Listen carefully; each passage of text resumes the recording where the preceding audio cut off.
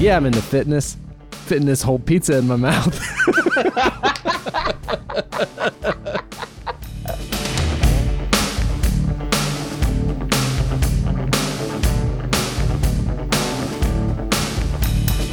And so the idea that there's going to be a show where they are going to be back together, I would watch every fucking second of that show right now if it existed. Goddamn Disney Plus. This is what I mean. We're not going to be able to abstain.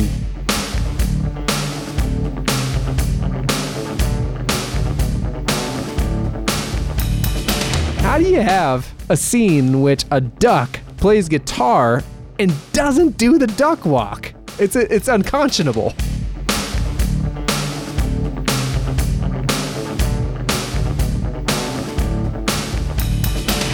We got done with it, and Ash was like, yeah. And I was like, yep.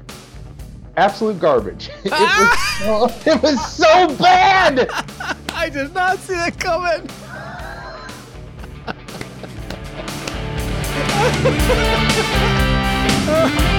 Oh, man.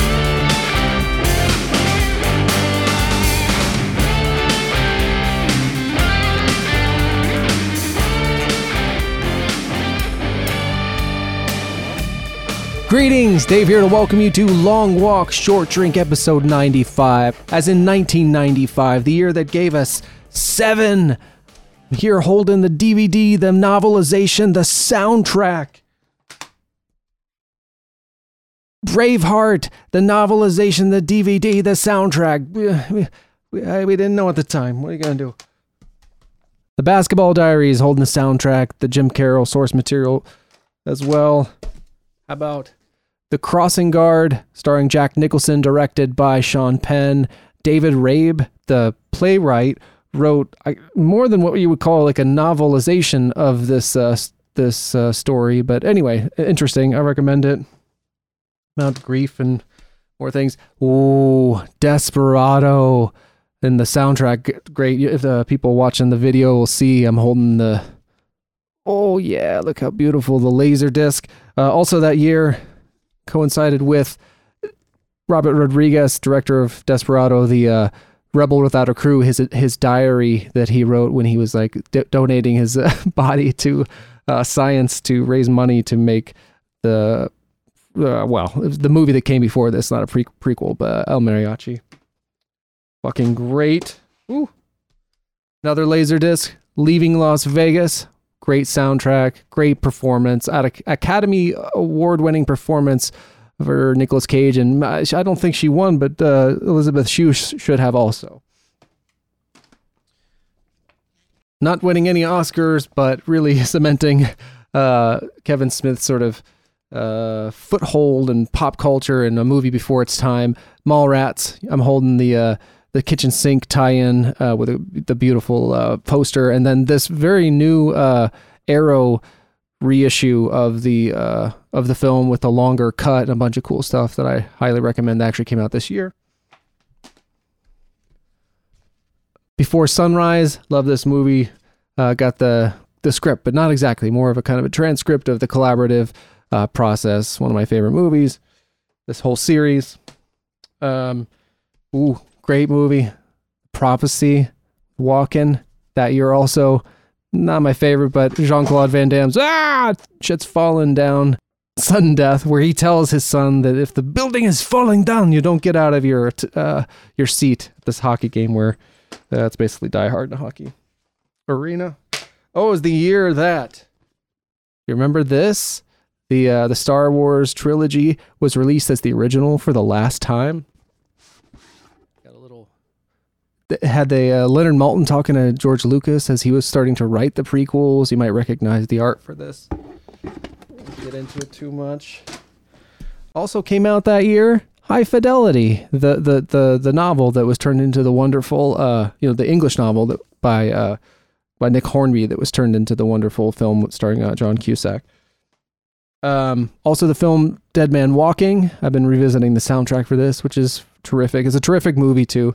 And if you can find this reissue with the Not in Our Name concert, it's pretty excellent. Interviews with Sister Helen. But on TV, really weird little animated series that I quite liked called The Max. I think it was like Liquid, in the MTV thing, the Liquid Television they would call it. And it was compiled into like a 2-hour sort of movie and released on home video. In music, U2's bizarre soundtrack, original soundtracks, volume 1. Some of them are kind of used in movies, but just them kind of experimenting under the name Passengers. The debut album of Wilco, AM, came out in 95. The breakthrough album from Alanis Morissette, Jagged Little Pill, still holds up. And the debut of Jewel, Pieces of You, this beautiful reissue came out this year from, who did this? Kraft, Dynamite. This is my old, vinyl that had a bunch of non-album tracks. As you know, we're not talking about any of that, just like we're not talking about government shutdowns, debt limit provisions, or how the Bradley Foundation has been dumping big money into striking down the Indian Child Welfare Act in the courts, not looking out for the interests of any child anywhere, but as a backdoor means of eroding all tribal sovereignty to ultimately control things like the $30 billion annual casino revenues. We're definitely not talking about any of those things, or any number of things that perhaps we should be, or that are even remotely culturally relevant. Nah, we're talking about the time I shit my pants from eating too many combos, or the challenge of getting new projects off the ground, or staying off streaming services like Disney Plus when there are images teasing a salt and pepper bearded Ewan McGregor returning as Obi-Wan Kenobi. The charm and whimsy of the original Bill and Ted's Excellent Adventure, the enduring appeal of Beetlejuice, and the how the fuck did this get made film of the mid-'80s Howard the Duck. Plus, Palmer weighs in on the latest Bill and Ted sequel, and I'm all in for the new Halsey album.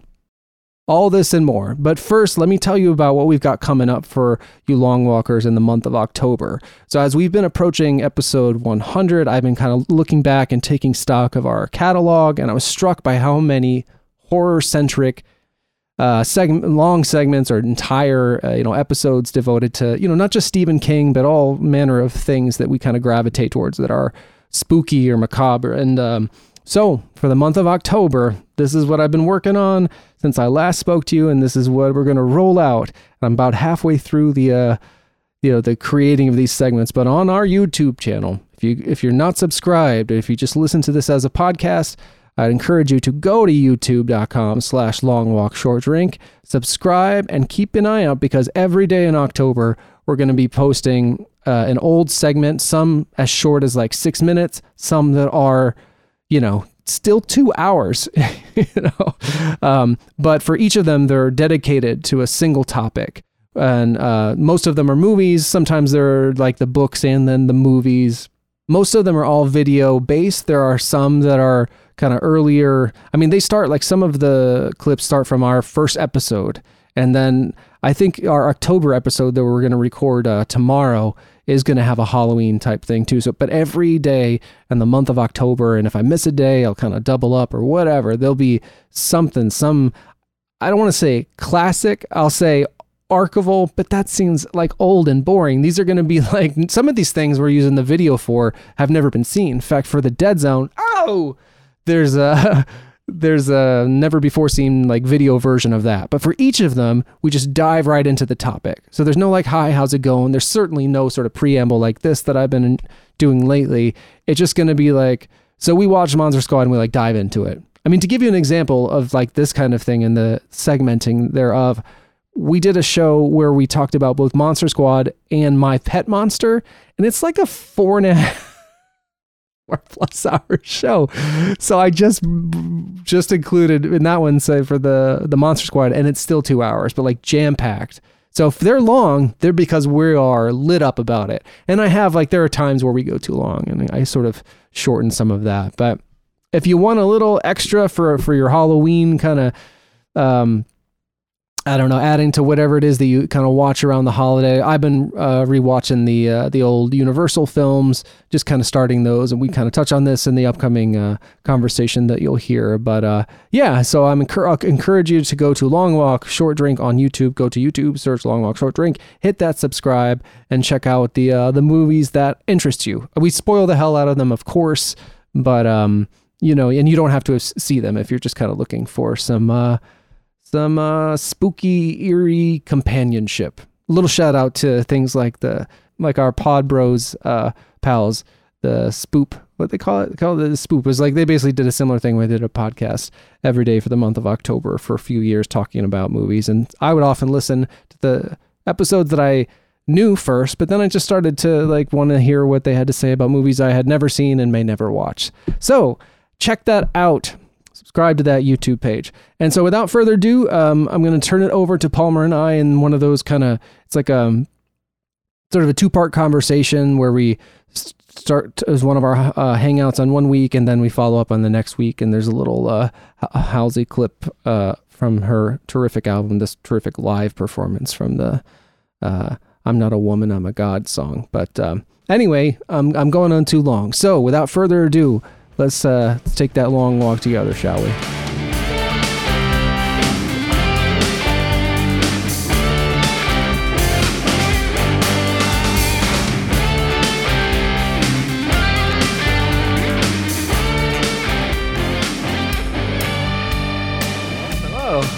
Hey, buddy. How you doing? I'm good. I'm really good, actually. How are you? I'm great, man. Awesome. Woo. It's Wednesday. I'm taking Friday off.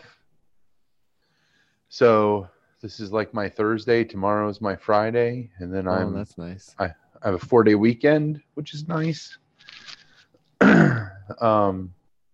Is this your anniversary? No, your anniversary weekend is Memorial Day. Your birthday weekend is Labor Day. Yeah. This is my birthday weekend. Yeah.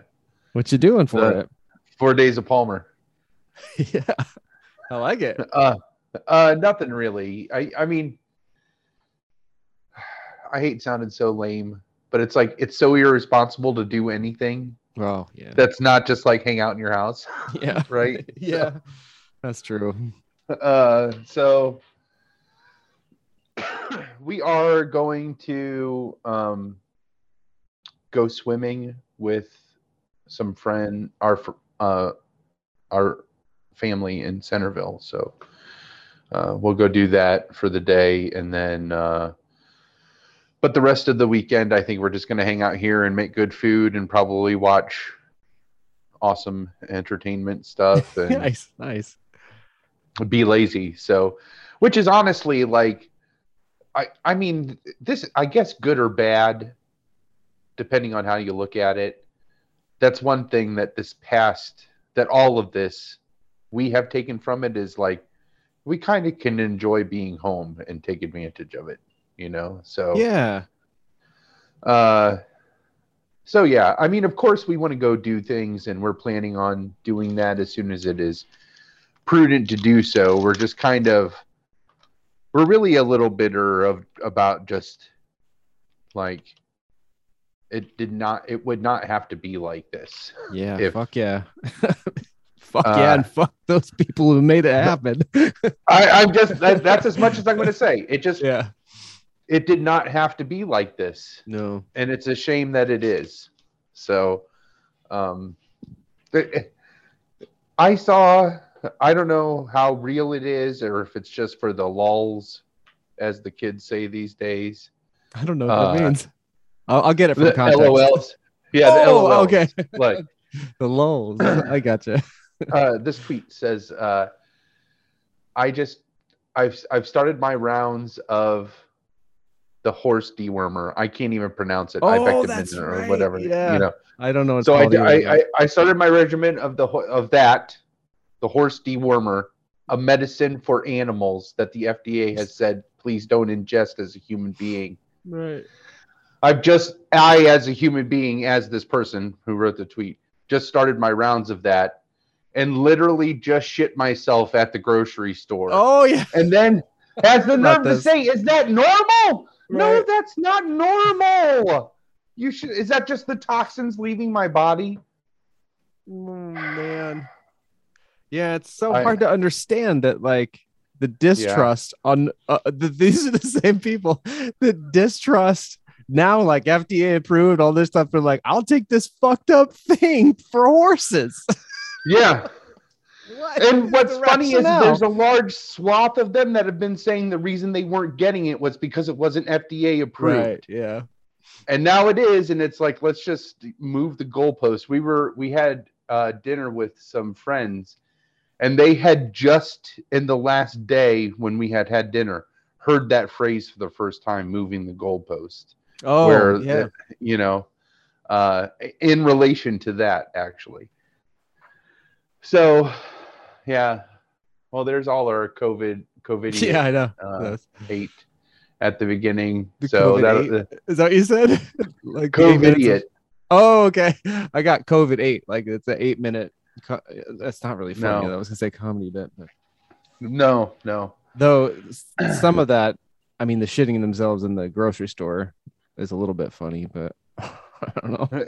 That is sad. What's funny is That's true. asking the Twitterverse, is this normal? Yeah. Like The voice of That's- reason.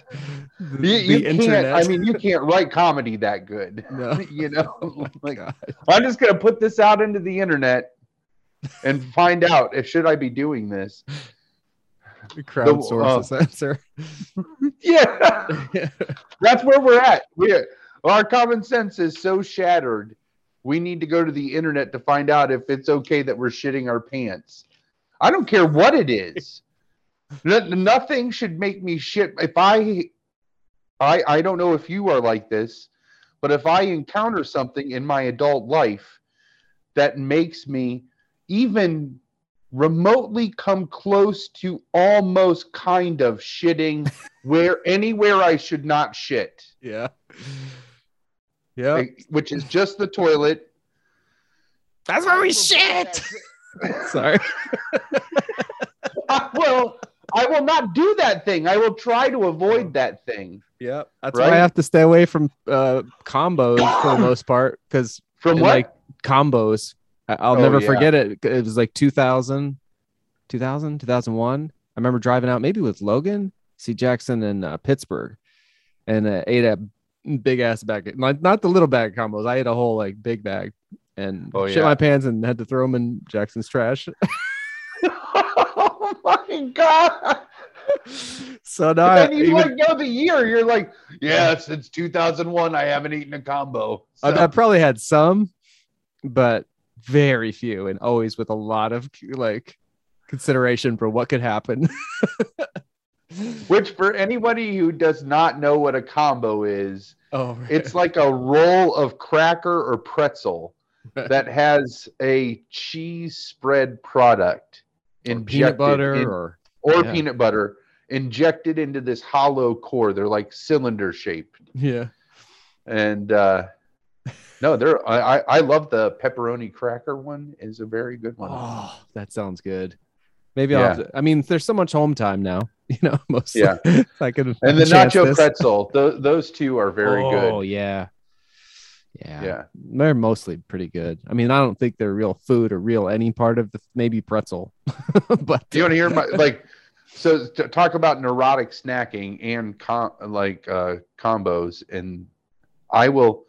The shells are this unique thing where they're like there's an air layer in between the outside, and there's a like cracker column oh, nice. that's around the cheese. I'll eat that outside layer. The goal is to eat all the way around it and expose that Oh. inside core, and then I'll eat that on its own. For a combo. I'll try that for I'll try that for like every combo, every single one. I'll try to eat it that way. I'm so Wow. neurotic when I eat those. That's I was gonna say commendable. Maybe. No, it's not commendable. No. That helps explain some of my issues. Are you like it shows my relationship with food, like how, like I see someone taking Yeah. their time, and you're gonna eat. How many can you eat if you Oh. eat that way? You can't shit your pants Oh. eating that way. oh yeah, no, I could still work my way through one of those bags. One of those bags that you're talking about, the like gas station. 2-liter bags Shit your of pants like, bags, yeah. yeah, shit your pants bags. Yeah, that's exactly what it is. Yeah, I think they only sell those at rest areas. That's Yeah. like It's like that and beef jerky, Slim Jims. Yeah. Or like in Mountain Dew, every Oh man. flavor of Mountain Dew you could ever encounter. I want all Even that the now. purple one. But they're so small. I would just imagine that to be hard to do. That's why I was impressed. Because I don't know. That would frustrate me. I hate it when my food frustrates me. I won't eat stuff that frustrates me, even if it's tasty. You know, like what is it like? What are the like crab legs and stuff like that? Yeah, I mean they're good, but I cannot be bothered to go through that trouble. Oh, but it's all about you have to. Oh, geez, this is so fat, kid. But like you just have to know how to eat it. There's a way that you can crack that shell that you'll get that whole leg of meat all in one pull. Yeah, you get and you crack it like once and right. Yeah, you like that. pull the end, like you pull from the body end down, and you pull each at each joint, and it will pull out a tendon. And then when that's tendon out, you just crack in the middle of the thing so that you crack the shell all the way around in the middle of that long piece, and then pull real slow, and it'll leave them like a fillet, like a whole piece of meat right there. And you could like do a whole section real quick, and then you get a nice lump of crab meat there to eat. Yeah, I think I was instructed to do that. I haven't had opportunity, whatever. I never order it in restaurants or anything like that. But so I've been in the presence of it a few times, and folks have shown me to do that. But even that, it's just too much. Or like that's why I don't eat wings unless they're boneless wings. Then absolutely. But if I have to like pick around that, I just can't deal. I'm too lazy.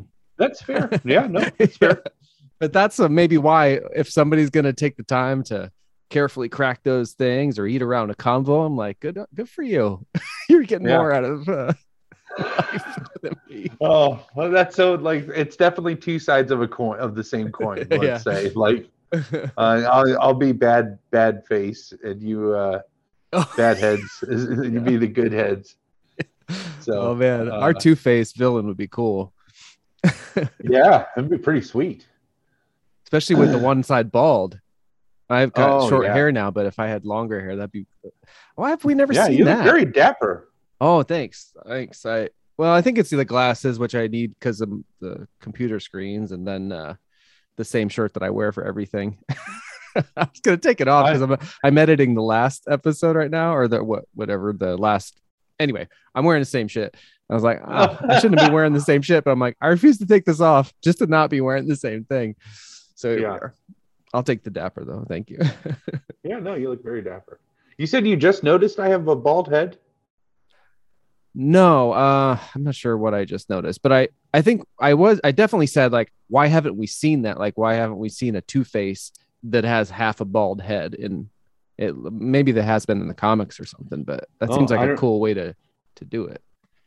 I don't differentiate know. The size. Do you have a beverage besides water or just water? No, I do. I have all manner of things. I got one of those milk stout nitros that you pour hard. So nice. Pour it. Yeah. Get it everywhere. Make a mess. What about you? Yeah, I have a boom sauce. Oh, nice. Very cool. Oh, a double IPA. Yeah, it's very it's a pretty good one. So all right, let's do it. All right, on 3. And oh wait, shit. Hang on. Sorry. And 3.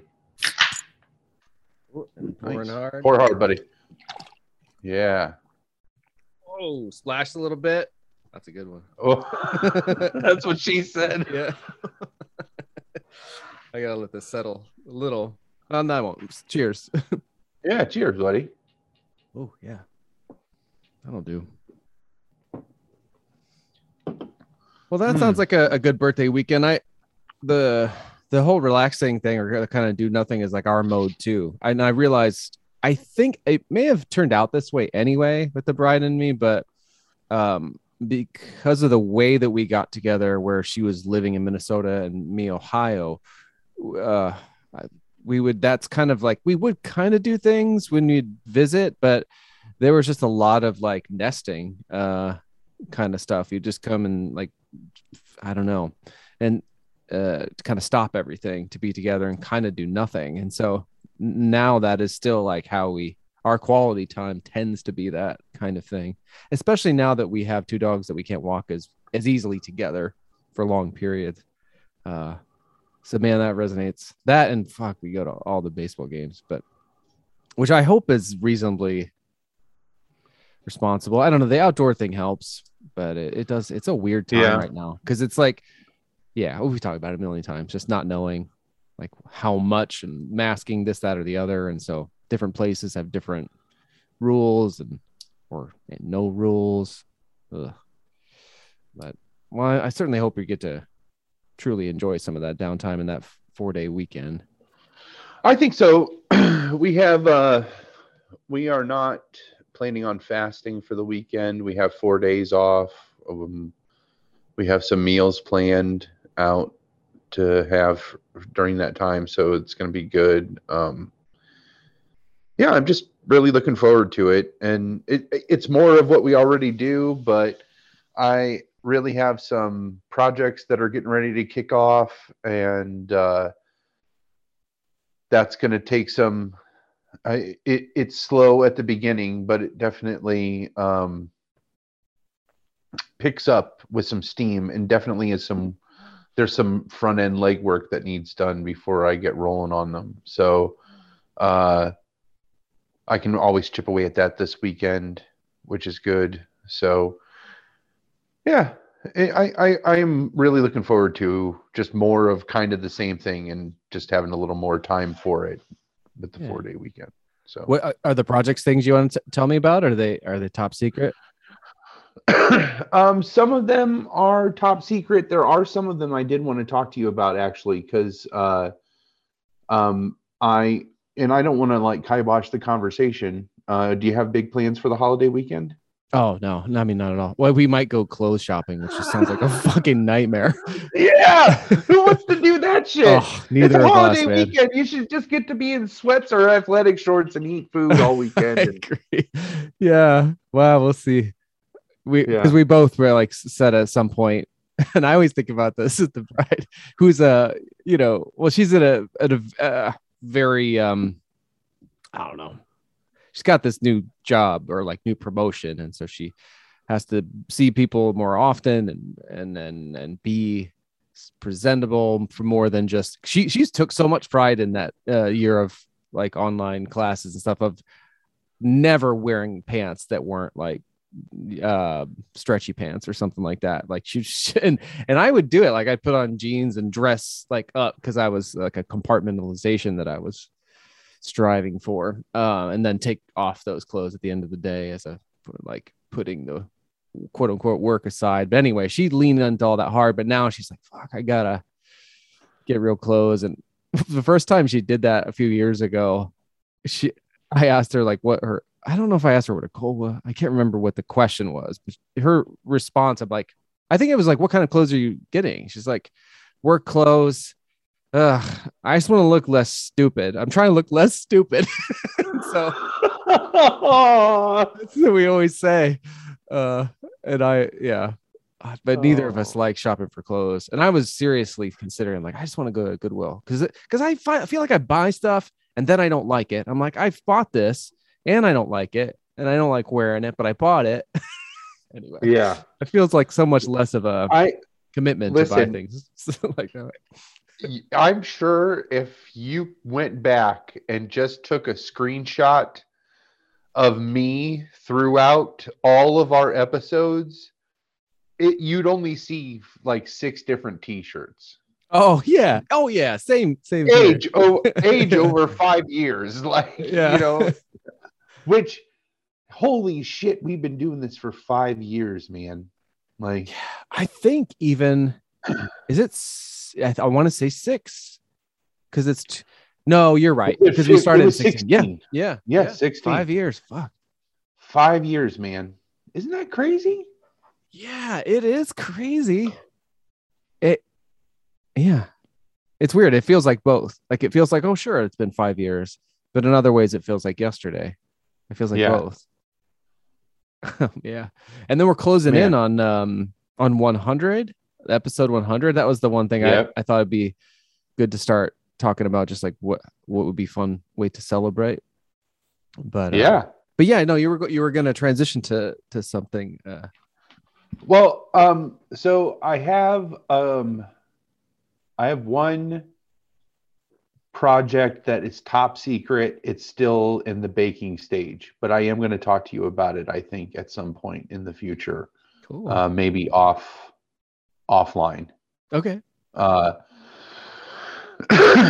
And then the other thing that I wanted to talk about is I have positioned myself to really be poised to start restoring a few of my pinball machines.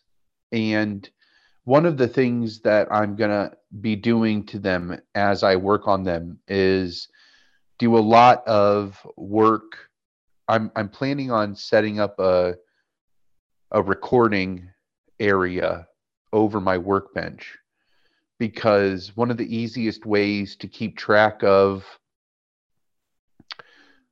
how things go together is people will usually set up recording rigs and will record themselves disassembling, so that way they can look back at it if they ever have any questions about how to put stuff back together.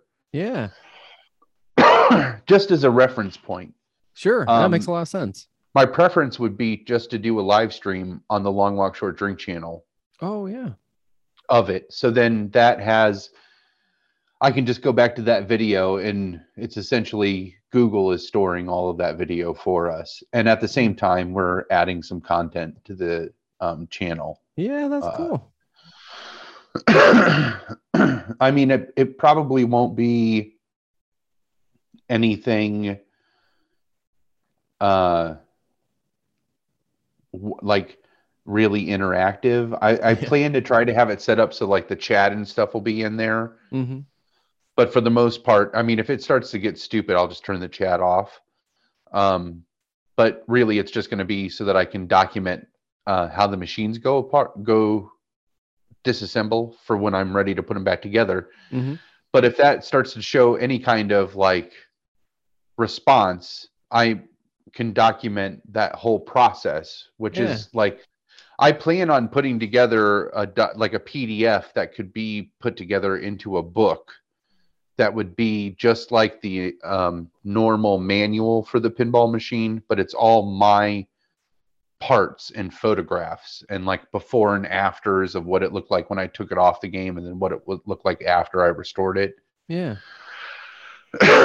But all of that could be like, that video could be beneficial to all of that. So I'm looking at some like video capture options that I can set up, like a multi-camera setup that could do like an overhead shot, and then like a close-up shot where I can, when I take parts off, I can take them over to the close-up shot, and I can like rotate those around in there and talk about anything that I notice on that part that might need replaced or fixed. And timestamp, like talk about timestamps and write timestamps down of like where in that recording it is. And because of that, like, I would try to brand it just live on the video, so it's there when it goes onto our channel. But there would be no editing or anything. Yeah. So that way I could use it just is what it is. It just literally just adds some content. And then if there's, like I said, if there's a response, then I could shoot some other stuff. That's fun. That's really fun. Cause like, yeah, it's got the functionality of just documenting the thing in the storage. But then if you're there and doing that, and then people are there with you, it'll be all the more fun, probably more motivating to go do it. That's neat. Yeah. Yeah. I've been, kind of seeking out and enjoying some really like specific topic type podcast things. And it, like one on, I haven't actually started listening yet. I've just been collecting, kind of following the Instagram of like a Universal monster movie type old horror. It's called The Borgo Pass. So I'm excited to start listening to that as it cools off and gets closer to the season. What else? The big thing right now is I last weekend was a Pearl Jam like dual anniversary. The 27th of August is both the day 10 and No Code were released. And so there was all this kind of flurry of celebration type things and like live stream. There was one concert that they played No Code from front to back as a kind of a surprise. And anyway, but so I sought out like Pearl Jam podcasts. Somehow I'd never looked into this, but I looked it up. I found one called Single Podcast Theory, and I just been like obsessed with it, but only for like 3 or 4 days.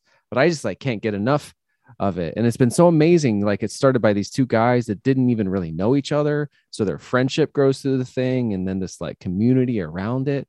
And I don't know. I'm not thinking of all the great examples or just like the Van Damme stuff that I kind of done. And it's just so fun to, like that movie released, right? Yeah. And I got to like do, they don't really have a means of doing the Jean Pod Van Damme cast. I mean, I'm sure they could figure something out, but the John and company closed the network, the Pod Bros like network, and they still have their YouTube page and stuff. But you know, I've got the Zoom account through work so that it's easy to record things and stuff. And so he reached out and I helped them do that and took part in that podcast. And yeah, in the VHS community, there's been some stuff going on there with like the Crow and stuff. So all these like little niche things that I'm just inordinately interested in.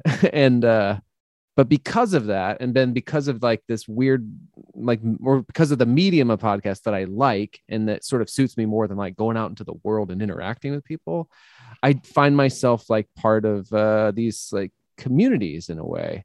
And that's a great feeling, but it's not one I'm used to. And so to me, it's like this sort of revelation of like, oh, you can, just kind of bond with people around these kind of nerdy things. And so I think one of the things that like really sparks for me about the pinball thing is that like, I would hope that you could get more of that going. Because I think there already is a little bit of that through the podcast. And if it can kind of connect you to more people because you'll be contributing. That seems like a pretty unique way to contribute. I don't know about the YouTube, what you find on there, but it seems like a nice byproduct of a thing you want to do to help the process. But it seems like that kind of detailed thing is maybe not like especially entertaining, I guess, but I have to imagine could very well appeal to people to have that level of, or as like a resource, Anyway, I love it. Sounds awesome. But yeah, so I will involve the channel in some ways on in some way on that stuff. As best however much is fun. That's how I always think. Of anything like this, because I don't know, everything takes forever and never enough hours in the day. And I find I catch myself a lot and just be like, do I really want to do whatever this next thing is? And sometimes yes, sometimes no. A lot of yes, which is good because it's things you must be excited about. But I fall into like rabbit holes of like media management and archiving of things sometimes. Oh yeah, because my own stuff certainly, but especially because video is so huge, but and trying to keep stuff backed up and whatnot, but also I don't know, like the bands, the filmmakers or whatever, I don't know, the creative people I follow, if like stuff's on YouTube, that's great. But it's like, I know it's going to like, it could get pulled. Shit gets pulled all the time or blocked unexpectedly. And then it's inaccessible. And so if I find out about something I like, I'm always, and then these like live stream type things, I'll like, so that No Code show, it was through a company called nugs.net that does a lot of like bootleg type thing. Like they've got Springsteen's whole catalog and Pearl Jam stuff, and then they'll release, and probably Grateful Dead and all kinds of bands like that. But anyway, they'll do these like live streams, but especially during the pandemic, like you would pay for it. So there was another show, like they did 10 from a similar tour. They just one night played 10 from front to back. And so you'd buy like kind of like a ticket. Even like the How Did This Get Made show that I like, they've done some of these like pay for live streams. And but they're not archived, not really. And so the nut that I am, I'm like, okay, I hook up my Zoom recorder they'll be available for like a weekend. So you don't have to be like there in the moment, but I'll hook up the Zoom recorder. I'll do like a screen capture of the full frame. And then I'll like capture this enormous raw, like Apple file that I then like squish down and sync to the Zoom recorder. And I do a lot of that kind of stuff when these exciting things happen. And then we have Sirius XM, which has a Bruce Springsteen channel, a Pearl Jam channel, a U2 channel. They fucking like have a Dave Matthews channel now that I've never even like played, so they'll have that's like, only in the summertime, I think. Oh, I wonder. Oh yeah. Of course, I'm telling you about Sirius XM, but they like have these like on-demand programming for stuff. So like they had and so those things like they'll be on demand, but for a limited time. And so I like try to keep up with certain ones of those, streaming them to my H4n, and just like, and a lot of the audio stuff, a lot of these things, they're not active processes, but Jesus Christ. So last weekend I was in real like fan mode, just trying to get all these like and discovering this podcast and wanting to write to them and all this stuff. And so sometimes I lose myself to that kind of thing. And that's included in the like, do I really want to do this? No, so many times, yes. Yeah. And sometimes you start to wonder, like, what's the real hobby here? Is the hobby like, do I really enjoy all of these bands, or do I just like collecting media, or archiving media? Something, yeah. You know what I mean? Like, I don't know how to articulate that, but you know what I mean? Like, what's the real hobby here? Is it the bands? Is it both? I think it's a little of both, probably. Yeah. Well, I mean, it's the same thing with it. It's the same thing with pinball, where it's like, it's not just pinball, it's the tools that go along with it. It's the mods that you put on the game. It's the maintenance that you have to do. So you have to get parts for that. And then you have to sort your parts, because it's a lot cheaper. If you have to order a part, like my rule of thumb is, if you have to order a part, order 10 if you can afford it, because you don't want to have to like need that part again in the future. Yeah. So, and now I've been doing this long enough where it's like some of those 10s are running out. So it's like, okay, so when you use the second to last one, you got to order another 10. That's time to order another 10, so that you don't need them. But then that becomes a hobby, though, of like, now you have this mass of parts, and you're like, now my hobby is to organize all these and make them in a way, like I have to create a spreadsheet that's searchable in a database that like correlates this to different things. And then I need to, so I don't double up on ordering stuff. And then I need to have a way to store all of that stuff so it's accessible. And then I need to tie that spreadsheet that I made with the storage method so that I can, when I find that I need a part, I know exactly where I go to find it. It's that becomes a whole, it's the same thing. It's just on different stuff, man. Yeah.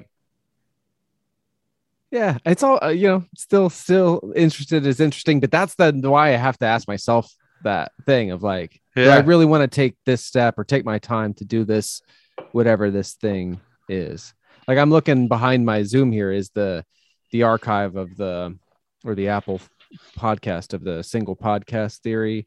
And they have 136, I think, or no, so 160-ish episodes of this Pearl Jam podcast that I just started listening to. And they don't go in order of like albums or whatever. They're just kind of all over the place.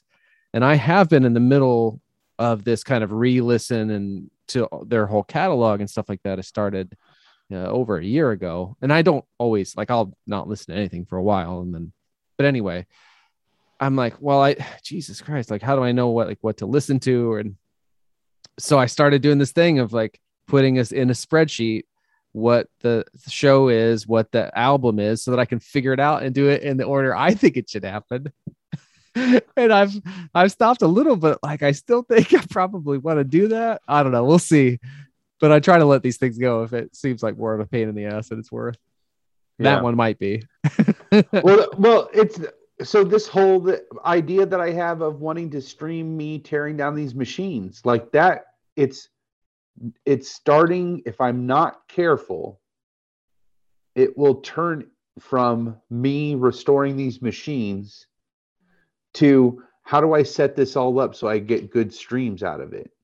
You know, like how do I like the equipment that I need to get and and what do I need to build? What do I need to fabricate? I need to like, how can I like maximize like this thing and how can I make this look good? And then like all of a sudden the purpose, which is to like document me tearing down a pinball machine playfield, becomes this big out of this like giant beast of a thing, you know? Yeah.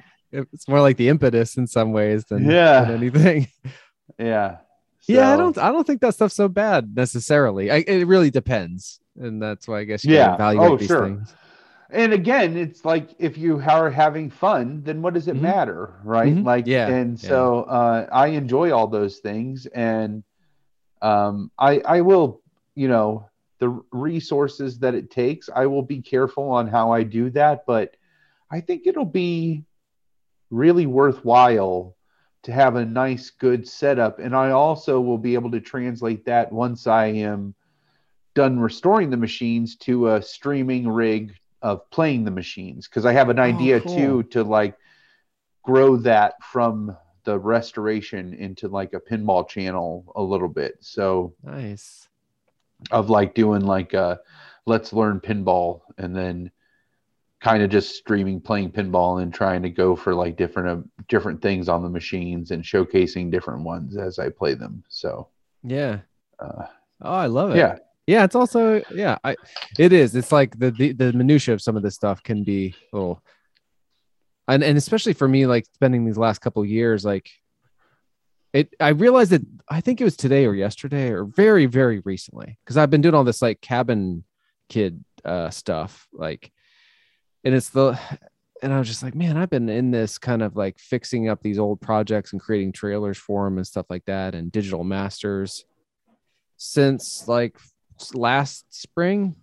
I guess that's not that long ago, but it feels like a long time ago. Anyway, and I was like 3 or 4 months ago, spring? No, like 2020. Like I was working on this the thing that I shot in the fall of 19 with Crams, the kind of was around his at that time unfinished album, and I think I had just finished those kind of previews, and I was realizing like, oh, this is one of these kind of 3. Well, at the time it wasn't 3, but these sort of autobiographical things. I'm like, no, let's lean into it. Like without getting into all the detail, I know you know some of this and stuff, but so it's like I included myself in the interview for that and made it a conversation between him and me. And then it came, so it's like in some ways actively about like our history of making stuff together and our relationship bonding over that, as well as this thing he was making. Anyway, these are ideas I've been playing with and thinking about for a while. And it was an interesting opportunity to get to do that. But I bring it up because, I finished ultimately these kind of short versions of that for his album. And I was going to transition into working on the longer piece, so whatever it was going to be. And that at some point, I'm trying to think which came first. I think I started fucking around with trying to make that's when I had this idea of like, oh, this is all building towards this larger context that has been like my whole life, especially certainly the last 20 some years of like making stuff with my friends, but even going back to when I was like 7 years old. And so I was like, okay, this history is important to the larger context, but I can't be asking people to watch these like hour VHS documentaries about. So I'm like, I'll create these trailers so that in like 10 minutes, if so inclined, you could, get up to speed, or in 3 minutes, you could get up to speed on one of them. So I started with the Crow one, the behind the scenes of the Crow. I was trying to edit together a trailer, turned into a harder task than I thought. But like while I was working on that is when I heard from Josh from Lunch Meat about an interest there, that it's just like kind of, then I got into like creating the digital, not only a trailer for that, but the digital masters for that thing, oh my God. And it's just kind of carried on from there. And I'm so glad of all the stuff I made. Like I started with that and fixed up all this crow stuff that had been in my head for years. And then like I had wasted so much time just trying to get a decent digital transfer of that project. Anyway, blah, blah, blah. But like I've been spending, I realized it's like, oh my God, it's been like a year, not quite a year and a half. But then, and I'm like, I'm almost done with all this stuff and ready to kind of do the things that I kind of hit pause on. And I just decided to be like, all right, that's kind of what happened in the world. Everybody hit pause. I've gotten a fuck ton done in this time that I've wanted to do for years. And kind of from that, as all these things have sort of happened from me just tossing that stuff out into the world and just being like, oh, that's what it's like a nice little, I don't know. It's fortuitous, I guess. That's how like the lunch meat guy found me. And like in the last couple of weeks, like that movie, my teenage adaptation screened in Canada at some sort of VHS theater or a theater event for VHS rarities. And they asked me to answer a question for like a little introduction. But Josh, the guy that runs Lunch Meat, talked for 15 minutes about it. And at one point called it like the ultimate something. He was just talking. It's one of those things that just slipped out. But even the things he carefully said were unbelievably nice to hear. And now I think that's awesome. Happening again. Like the documentary supposedly coming out again on the Lunch Meat. But anyway, all that stuff, the Trust Obey, where I unboxed the like kind of soundtrack for the comic, like the dude that made that and that allowed us to use his music in our VHS movie. He posted the unboxing video one time on his social media being like, this is a great oral history. Cause I kind of went through the various versions leading up to that. And that got me on his radar so that when Lunch Meat did post stuff about the crow, that guy posted about our crow and was like, he's like, I don't know what it is. Like if it's the 4x3 or the grainy black and white, but if this movie doesn't like, I don't know if this movie doesn't something, then you have no heart. I don't know, but all this like kind of cool stuff has come for me from so awesome. Just like tossing out my silly obsessions that have vague attachments to things talked about by the show. So and part of it too is this idea of like embracing the fact that it's not a drug. It's not like it gets me up in the morning. Like the things that I'm trying to pull together, like I've been jazzed about it and would kind of roll with these things to do like more stuff that I'd always just been kind of dreaming about, but never dared put the time into. With some of them, it seemed like, I would be given these opportunities to kind of indulge in some of that. But yeah, I would think about that sometime, like, oh, I just need to get this done. But that's such a fleeting thought for me, because then I realized I'm like, well, I mean, to what? Like, to what end do you think that, like, yeah, there's a purpose. But anyway, I've been really trying to focus on the fact that like, oh, I do enjoy this day to day. It's a weird thing I do, but I like it. And there's a lot of justifying, I guess. I don't know. Anyway, I just always relate to when people are like starting up. I just relate to people through projects. Jesus Christ, that's all I can do. Yeah, no, I totally get it. I one of the things that part of my top secret stuff that I have, but like one of the things is that I wanted to really start to just look at chisel out a larger portion of my life for long walk, short drink. So maybe that is starting to, there's something to the consistency of doing something for 5 years and being open to the idea of it, like shifting and changing and growing into what it needs to be, like ebbs and flows of different sort of phases and shit. If we went if we went viral overnight and there was the capacity that we could do this for a living, would you do that? Would you Oh, I don't know. I mean, I think yes. But I'm saying because if this is so not going to happen. I'm just saying if we were to go viral, there would be an income that would be associated with just our content being on these platforms. You know what I mean? Oh, and if yeah. Though I've never that heard generated. much...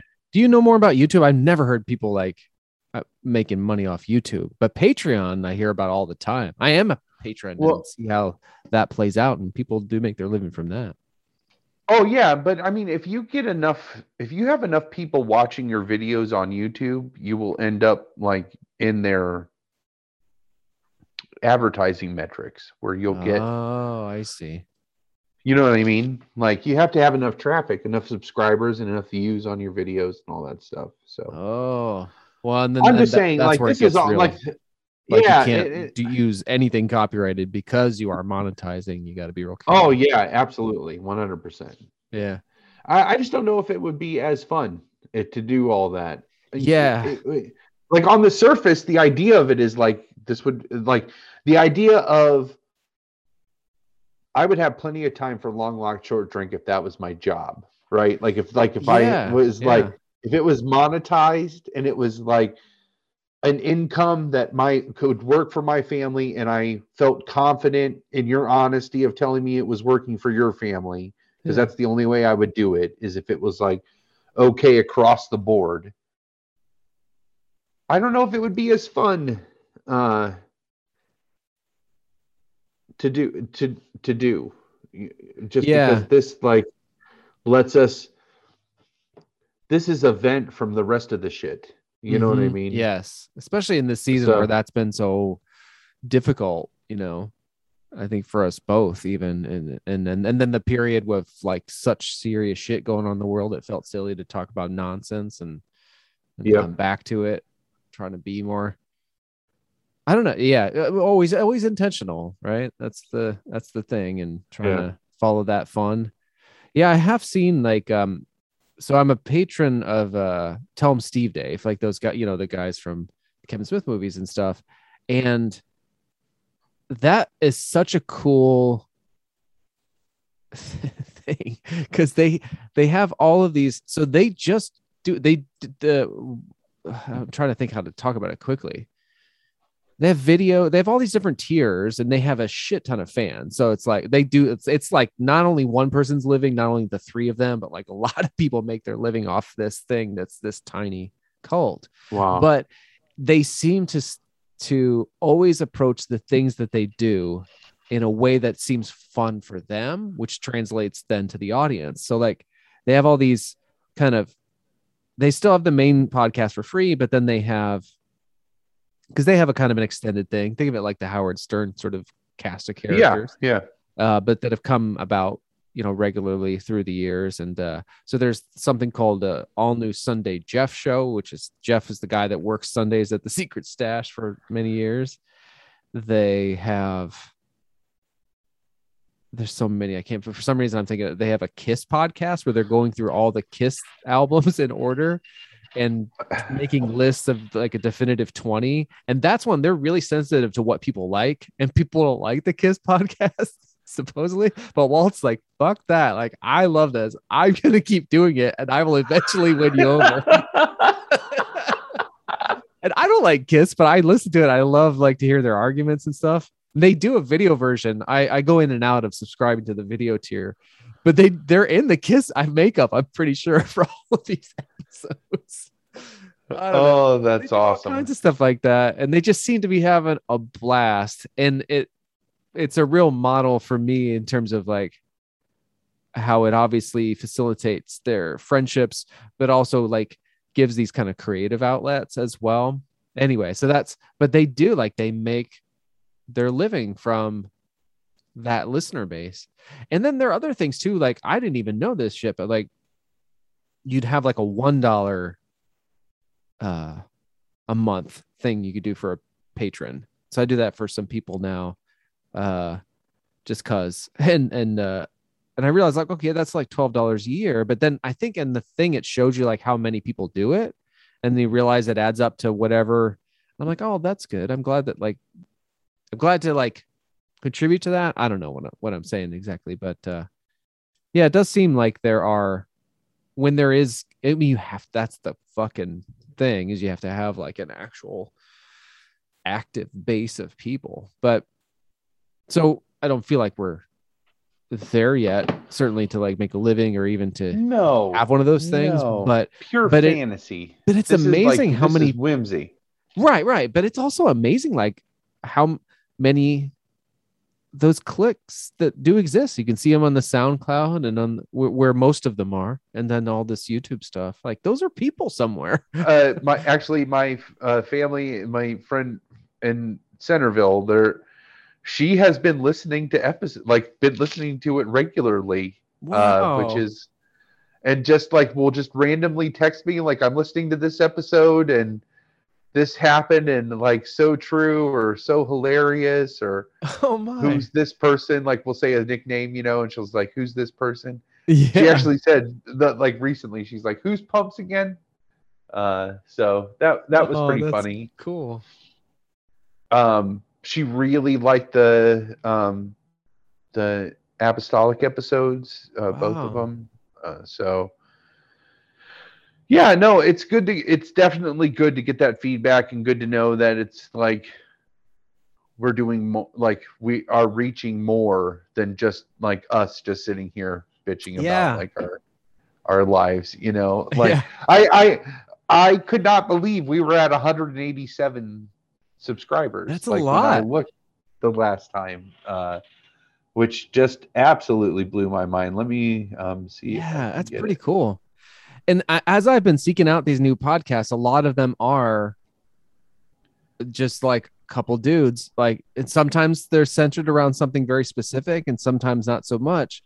But I find that I get sucked in and really quickly I'm all about the stuff. Like it's great on that Pearl Jam podcast. It's great they talk about Pearl Jam, but man, in just a few days, I'm all about the one dude is talking about like, cause he's like a delivery truck guy, like maybe furniture or something like that. And he's got IBS.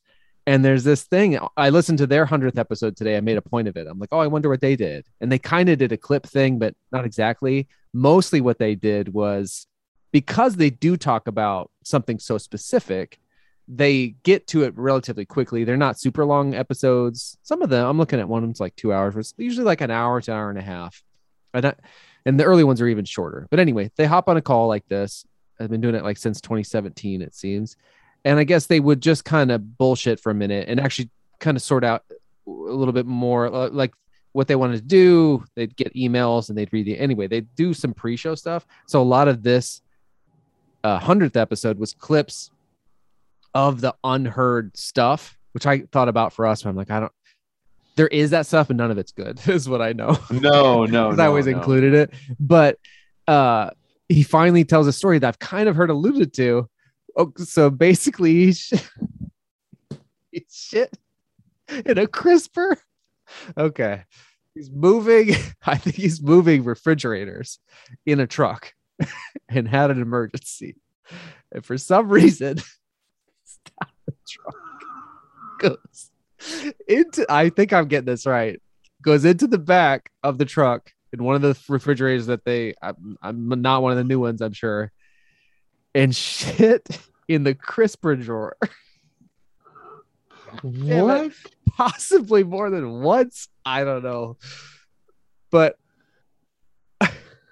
that's the kind of shit where I'm just like, I've only been listening to this for like 3 days, but suddenly I'm like, I'm glad they'll eventually talk about Pearl Jam, but I was so there for that story and all the stuff that kind of comes. It's so bizarre. And we get that's the feedback that I do hear, whether it's secondhand or whatever, or some, the email from like John from the Pod Bros or something like that, where it's like people seem to get the exact same vibe from us just chatting, which is so nice to know, because it's not even something you can really strive for. I just looked on our YouTube. We're up to 194 subscribers now. What the fuck? When did that even happen? I don't know, because I feel like, when did I send that text? People?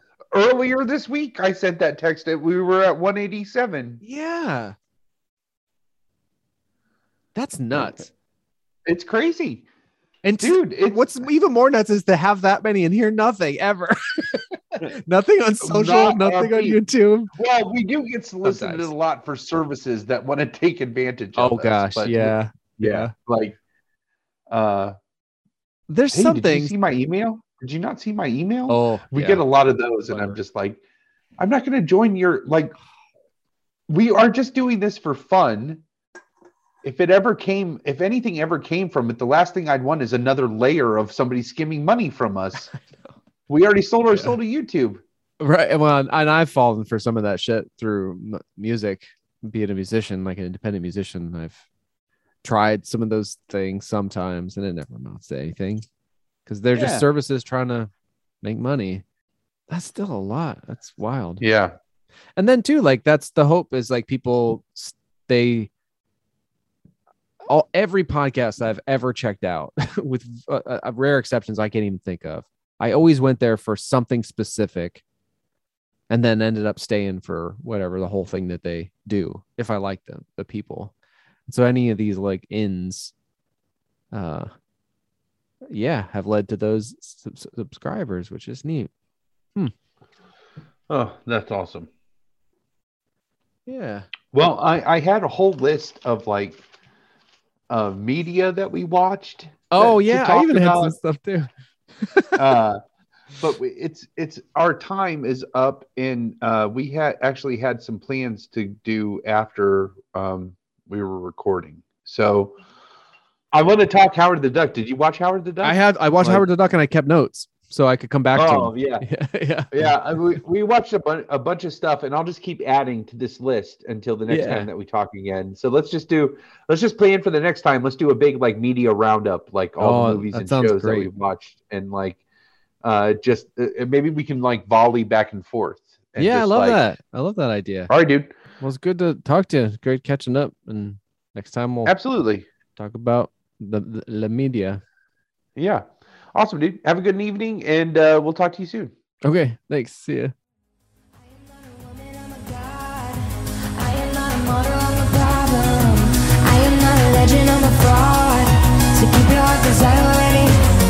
Every day I gotta holler when my heart goes. I never listen, but I see you with my eyes closed. I know you, I remember from the past day. Maybe I could be a better human when I knew a name. Oh,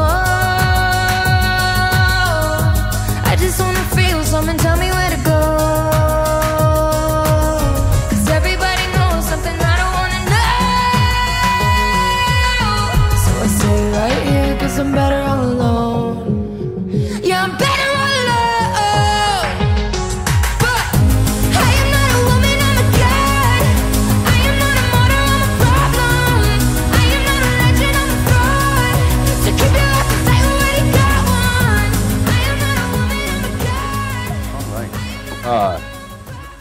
Yeah, that's hilarious. Ash just found out that our house guest has viral pink eye, and she said that I'm pretty sure I have viral pink eye now. Oh no! And I was like, well, if you have viral pink eye, then I have viral pink eye. So what does that mean? She's like, I don't know. We have viral pink eye, maybe. God damn it! Yeah. Just being positive here. You still have a house guest? Positive. I'm going to drink both these beers. Yeah. You know that fitness joke about? It's a similar fitness joke. We've got it on a magnet. It's one of my favorites. There's a magnet that we got at some silly store where there's a little dog and there's a giant pizza in front of it, like a pepperoni pizza that is bigger certainly in the frame than the dog, and the dog's looking right at the camera, and the words on it say, yeah, I'm into fitness hold pizza in my mouth. It never gets old to me. That's so awesome. And I relate. Oh man, it reminds me that we had this like very stupid dog owner moment where I had ordered a late night pizza, and we were eating that and upstairs in the study watching YouTube, and we wanted to come downstairs for something, and Ash was like, do you want to bring that pizza with you? I was like, no, I'll eat it later. And instead of putting it up somewhere, we just left it sitting on the like coffee table where we had it, right? Yeah. And we come back upstairs, and Murphy is laying on the landing, and Ash is like, man, the onions on that pizza are really strong. And I was like, that's because it's all over our bed. He had like just devoured all but the last maybe third of the last piece he had eaten. And I was like, oh, buddy, you are in for a rough ride tomorrow. And Ash walked him, and she's like, you called it, babe. It was horrendous. So, poor guy. I'm sure he still thought it was worth it to get 3 pieces of pizza. So it probably was. I mean, pizza is, I mean, I don't know. We talk about it a lot. It's special. It's special. Yeah. But what was yours? Like positive, I'm going to drink both these beers. Okay. Yeah. I'm going to steal that. Both these beers. Yeah. I'm going to stay positive. Okay. Positive. I'm going to drink both these beers. Yeah. Cheers. Cheers. All right. So last time we spoke, when last we spoke, that's the way to say that. I like that. Yeah. When last we spoke, we had mentioned that we were going to talk about some media that we had consumed separately. Yes. Which, speaking of media, one of our things that we have talked about before that you participated in, and I'm only bringing this up right away so that I don't forget it. During the 200-year anniversary of Frankenstein, you had partaken in the Fathom event broadcasts of the stage production of Frankenstein, right? With Kenneth Branagh, and is he in it? Was he? No, he did the film in '94. The film. It was Benjamin Cumberbund and what's his name? The guy from Split. Johnny Lee Miller. Looks like. I love Johnny this Lee so Miller. Much because you got all these Frankenstein things correct. But what's that guy's name? From Split though, he did a version of Frankenstein. Yeah, McAvoy did a version of Frankenstein with Harry Potter that I haven't seen. Oh, okay, gotcha. But these are all some of the right people. I like that a lot. I'm aboard for all that. I really try to listen. Anyway, this morning I was in one of my news aggregates and I saw that Fathom Events for the 50th anniversary of the Universal movie monsters are releasing the Universal monster movies via Fathom Events. So you should keep an eye out because I think that we're going to be seeing some of those. And I know those are like your jam. Oh, so, God damn right. Yeah. The idea of seeing those in I'm sure you probably have seen at least some of them in a modern theater before, but yeah, some of them, but not all. I'm gonna. Yeah. Oh, look, Labyrinth. So, Jesus. Oh yes, thank you for that heads up. I think I saw they were doing Bride. Oh man, here we go. See, I have seen a lot of these, but and I don't know. We'll see if COVID stops me from seeing more. 90th anniversary. Wow. Oh, 90th. Yeah. Yeah. Even longer. So, but I saw that and I was like, I literally texted to myself and I have not read the text yet so that it was still a badge on my phone. Thank you. I didn't want to forget it. I'm actually getting right into those. Like I do these things where I go on jags of like watching stuff in chronological order or listening to stuff in chronological order. And at the beginning of the year, I started old horror films like in the silent era. And I got through the silent era and I went through like the editions I had and I read about stuff and I watched new ones that I hadn't seen and added those to my collection. But I stopped because it was approaching like spring, summer, and it just didn't feel right to watch those kinds of movies in that kind of weather. But I paused right before starting what would be this era, and it all really kicks off with the Lugosi Dracula from 1931. Oh, nice. And so I'm just ready for this, and I've just been kind of dipping my toe into it, going out of chronology a little, which I think I'm just going to have to do. Because one of those early, like the following year, 32, is when Island of Lost Souls came out. And so I have been working my way through some what we talked about with Twinkie, with the Val doc and the Richard Stanley documentary. I gotta do that. Yeah, I know I have to do that. And then the Island of Lost Dreams, right? That's what. Yeah, I got. Oh, I didn't bring it down here because I didn't. I figured we'll wait to talk about that all together. But I have been watching a lot of that stuff, and just last weekend I did start sort of my horror season off with the old film version, which does feature the Criterion features an interview with Richard Stanley. Anyway, I'm down that rabbit hole, and then joining this Fathom events will be a great supplement to my fall revisit of all Awesome. things like old monster movies. So thank you. we definitely need to get that on the calendar then, since it's fresh in your head. But I just want to watch some of those things when we're closer to talking about them. Yeah. Yeah. So, but no, I am really looking forward to those conversations, and I have almost watched the Val Kilmer documentary a couple times. That I am anxious to watch that for It's sure. good. So, I've heard nothing other than it's good, and I think you'll like it. And I think it'll give you not that you need, like, I know the drama. by the way, I by no means was ever serious about my feud with Val Kilmer. Yeah. I did not approve of his behavior when he was at the height of his career and he acted like an asshole on set. I don't approve of anybody acting like an asshole, even myself. Trust me, I beat myself up about it constantly. I just thought it was a funny shtick. It was. It is. And then because he had kept it such a well-guarded secret, you see Val Kilmer, and then all of a sudden you don't see him forever.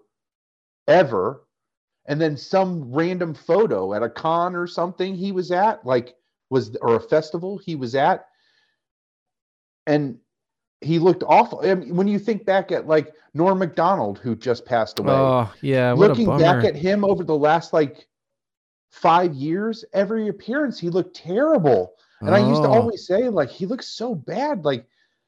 And it's because he's fighting cancer the entire time, So I can definitely understand people's privacy, while at the same time, though, it is when you are a person when you are a public figure, I can imagine that it is a difficult choice between ending the speculation or addressing the speculation versus maintaining your own privacy. Yeah.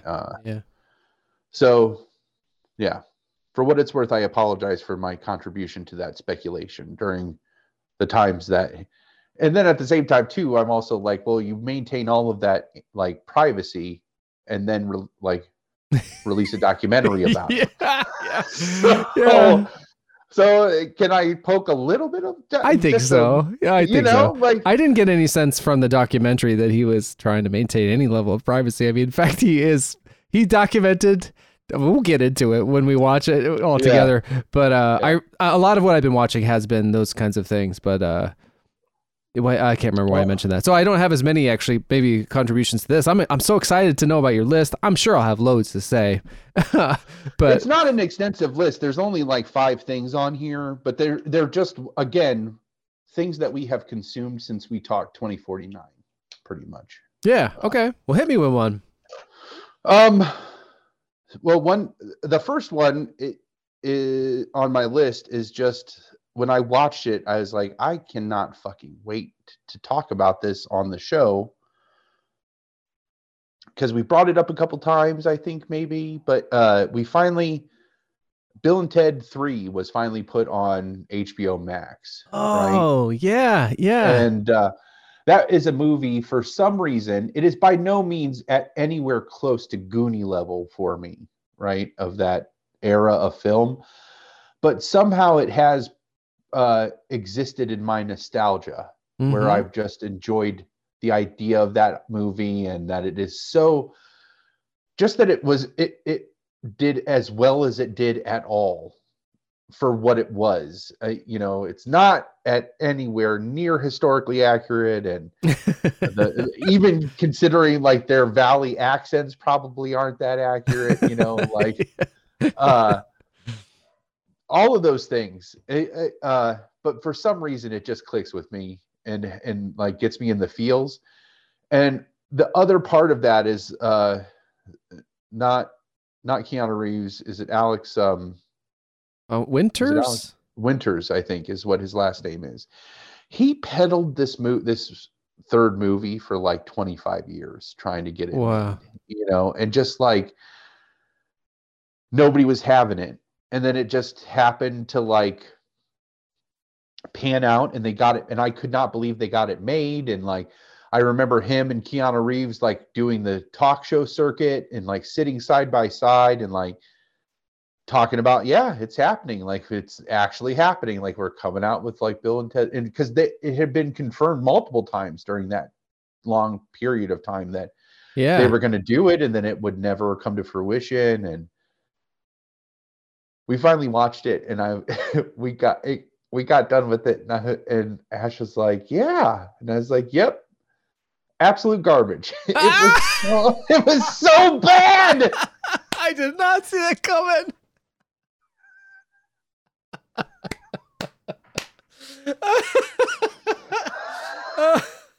Oh man, absolute garbage.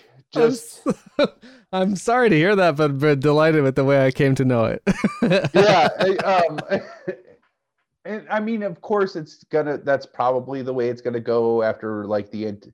Nothing could live up to a hype of that, right? Like it's like those video game. There's video games that get talked about being released that are in development for decades or a decade plus, and the game at that point gets so much notoriety and such a fevered fan base, which of people that have never played this game that hasn't come out yet, that when it finally comes out, there's no way it could meet all their expectations. It's like Star Wars. It's like anything like that, right?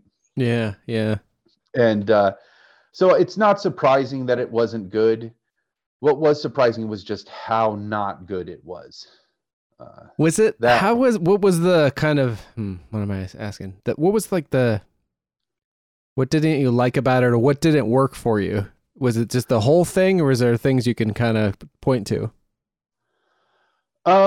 So if you watch the original one, and it's just now dawning on me what he was trying to do. He was really like gangly in that original one, and like was really flaily when he was running around, and just like would like put his arm out and would just like gangly. Keanu Reeves, you mean? Yeah, Keanu Reeves. Yeah. Yeah. Playing the character that he was playing.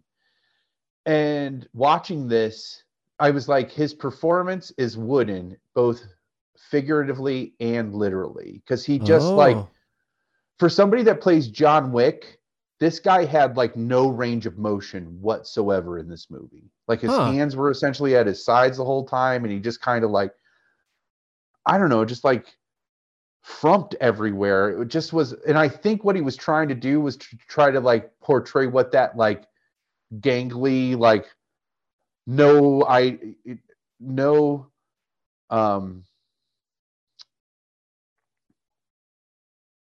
idea of their body proportions or anything. Like, yeah, I think he was trying to portray what that would look like in an 8, because they're both in their like 40s or 50s when they're. They must like be in their shooting. 50s, right? Yeah, 50s, right? They're characters, and so there's a couple really funny things. Like, so there was a joke between the first one and the second one. So the first one, like Alex Winter's character's dad is dating Missy, who was their who they went to high school with, right? Yeah. and not dating, she's married to him. And then like in the sequel, she is now married to Keanu Reeves's dad. And then in this third one, Missy is married to their little brother. Like, she just keeps oh my God. It's ridiculous. Yeah. And so anyway, that was pretty funny. There was a couple other like funny gags and cool payoffs, but they did a really nice homage to Rufus or George Carlin, right? George Carlin, yeah, thank you, Jesus. They did a nice way to like symbolize and immortalize his character in that universe, which was nice. All of it was okay. You could just, there was a point where you could just see they were like, yeah, we're just phoning this in. Oh You know, man. like this is, yeah. And it was not good. And it wasn't a very strong story, and in my opinion, and not well, and it would just be spoilers if I go any further than that. But it's not for probably the reasons that would seem obvious. It just didn't feel strong. It didn't feel like they spent 25 years trying to develop it, or it felt exactly like they spent 25 years trying to develop it. You know what I mean? Like, yeah, I think I do. so so that was that one. It was I'm glad that I watched it, but I'll stick to the first and the second one. And I know people don't like the second one. I love the second one. It's fantastic. I've heard, I feel like that's one of those movies that people maybe didn't like at first, but now like more. It happens a lot, it seems. Like, Jesus, that's happening a lot with like the prequels. I'm hearing more and more. But anyway, yeah, I've never seen the second one. And I remember the first one, but not super clearly. I more remember the vibe of it and certain things, to the point where, oh shit, I think it's fine. This doesn't spoil it, because I do think someday you should watch Mr. Robot, the TV series. There is an episode that ends. It's like, and that's a dark show, but there was this episode that ends in this very kind of upbeat moment with the song that I guess plays at the end of Bill and Ted Excellent Adventure, the In Time song. I was like, in time we'll be dancing in the streets all night. And I had never, well, I had heard it, but I didn't remember where I heard it from, to the point where, like, when I heard it in that show, I'm like, I need this song in my life. And so I like sought it out, and I eventually found it in no streaming services, but probably on YouTube. And then eventually I got like a copy of the soundtrack CD from the library, but I was like, I need this song, but so it traced back to that movie. But anyway, so I remember kind of the vibe of that movie, and hearing you talk about it makes me want to see it again. But yeah, never seen the second one, where they go to hell, right?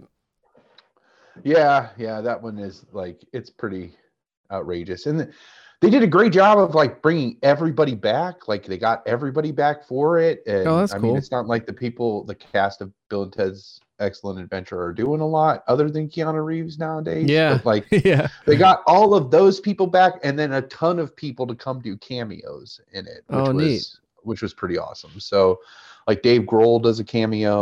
Cool. And stuff like that. Maybe that's part of what helped shatter that universe a little bit, is because they weren't really doing that on the first two. You know, right. It felt shticky a little bit. Yeah, that always feels a little shticky to me, where they're trying to reach back to some franchise by doing some reboot or continuation thing, and then they just stick any celebrity. I feel like they're just like, oh, I got to be in that. Like, these celebrities here, they're making this like pet thing, and they're like, I got to be in that. Right. And so they just like put them in all these, and it totally distracts from like trying to regain that universe, because it's like, all those fucking famous people wouldn't have touched this with a 10-foot pole the first time it came out. You know what I mean? Right. Like, and they weren't famous. Like, it was like, you weren't famous. Yeah. Yep. So it's like, I think that is a gimmick that is a little overused on some of these nostalgia pieces, where it's like, those people, and half of those cameos are modern day celebrities who had nothing to do with the original ones, you know? Yeah. Like I did, one of the things I did like about the new Ghostbusters, like the female Ghostbusters, was when they like stuck Bill Murray in as like the ghost, like doubter. Like, he doesn't believe in all of the paranormal. Like, that's a nice way to get that homage in there, you know? And he has an association with the original franchise. So it's like, it makes sense to kind of tuck him in somewhere, versus like getting Lil Nas X as a pizza delivery guy for one scene just because he loved that movie when he was a kid. I have nothing against Lil Nas X. I'm just saying, like, that's an example of how that could happen, I feel like, in one of these projects. Yeah, and that Ghostbusters reboot is a good example, too, of how you got a bunch of, like, really well-intentioned, really amazingly talented people in a project that for some reason just doesn't quite, Now, I mean, it's subjective, obviously, but it just doesn't work great. Not at all. For even the people involved in the contemporary movie. But then when you try to put it as like a reimagining of this classic movie with certain, all of the things attached to it and the nostalgia, then it becomes that much bigger of a miss because it's aiming for this other company. And yeah, Right. That's unfortunate. Yeah, there are not a lot of those that work out really well that I can think of. Yeah, I not a ton, man, not a ton. I like the Jay and Bob reboot, but there are parts of that fall a little flat as well. Like it's bigger than the sum of its parts, but like especially Yeah. at the beginning of that movie where they're in like the secret stash or like Brody has the comic store and it's, I don't know, that scene I was like, ooh. And then there's a court scene right after it. There's a couple of really flat like openers to where I'm like, Yeah. this does not feel right and does not feel good. And then it kind of picks up and gets into its own thing and I think is pretty effective and it casts that spell, but it overcomes some hurdles to get there that suffer from the same problems. But I'll say that's a great example of where you can do that cameo gimmick because the original one did that. Like the original one had cameos just tucked everywhere. Same with Austin Powers, right? Mhm. Like I've heard they're kind of they're debating, or maybe they are revisiting that franchise. And it's just like, that one's going to be jam-packed with cameos, but it's like all of the Austin Power movies have those cameos in there so that that shtick works because that franchise has established it as one of its shticks, Yeah. So that was one of the reasons I would, if I was going to put a finger on stuff, I think that would be one of the reasons outside of it just not being a very strong movie. Mm-hmm. Was that there was a lot of, hey, David Grohl's here, or like, just these like string of cameos instead of having like historical figures. And the first one just has this like campy charm to it. Charm is it's a great word for it, is my memory of it. Kind of an innocence as well. Yeah. That's not, It's from that era of 80s movies where like computers had not dominated our lives. We were not in the age of information yet. And so they could just be a little loosey-goosey with like that. Like they didn't have to actually accurately portray any of those historical figures. They could make them fit the narrative that they needed them to fit in, and because there wasn't a million people in that audience with supercomputers in their hands that could fact check that shit. That's interesting. You know what I mean? Like, they're just not we weren't in that age of ubiquitous information yet. So I feel like they could be a little whimsy. It's just like the loosey-goosey science idea of how Return of the Living Dead works, right? Mm-hmm. Like there's just these bodies in these barrels from this like thing that actually happened that they made a movie about. That is what it's just right. Like, that's imagine trying to pitch that, like it just sounds so like they're gonna be like, there's no way that would work. Right. I just feel like with the age of information I complain how there's lack of logic, but it has given this like power to call bullshit. You don't just take your because people just will look and they'll look for information that supports their position and they call bullshit. So yeah, I think that's difficult to capture that charm and whimsy and innocence. I like your word too. I feel like the first one is like just embraces all of those things, and the second one really has a flavor of those things. It doesn't do it as well as the first one does, but also that's the other thing too from that time period is it's still happening now, but like cash grab sequel, like they would crank those sequels out almost instantly, if they had the opportunity, which they still do now. But I'm just saying like that there was almost an 80s whimsy to that sequel just even existing, that feels different than the ones now. So yeah, charm and innocence and whimsy, those are not very commonly used adjectives in the things that come out these days. I think that's one of the reasons why Ted Lasso is so beloved, and the new season of that is out, so I've been watching that. I won't get into it or anything, and it's got some much darker things interweaved, but that is a show rife with those things and just like this sort of innate goodness. I heard the writers talk about trying to. They're like, it's so easy to write like sarcasm and kind of dark, witty stuff. Because like we have tried to interject that in the show at times, but it just won't allow it. Like the ecosystem of the show can't handle snark, it won't. And but I do think that's one of the things that really resonates about it is because those are missing qualities, and I don't know. I'm trying to think. I was like, we can't be this bereft of those kinds of qualities outside of kids movies, but not much is coming to mind. Other than the Ted Lasso. Anyway, please. You said you didn't want to get into the new season. Like, what? Is it any good? It's definitely good. Yeah, it is. Yes, I don't want to as good give as the too first much. One? I'm not great at that type of comparison. Oh, it is the same.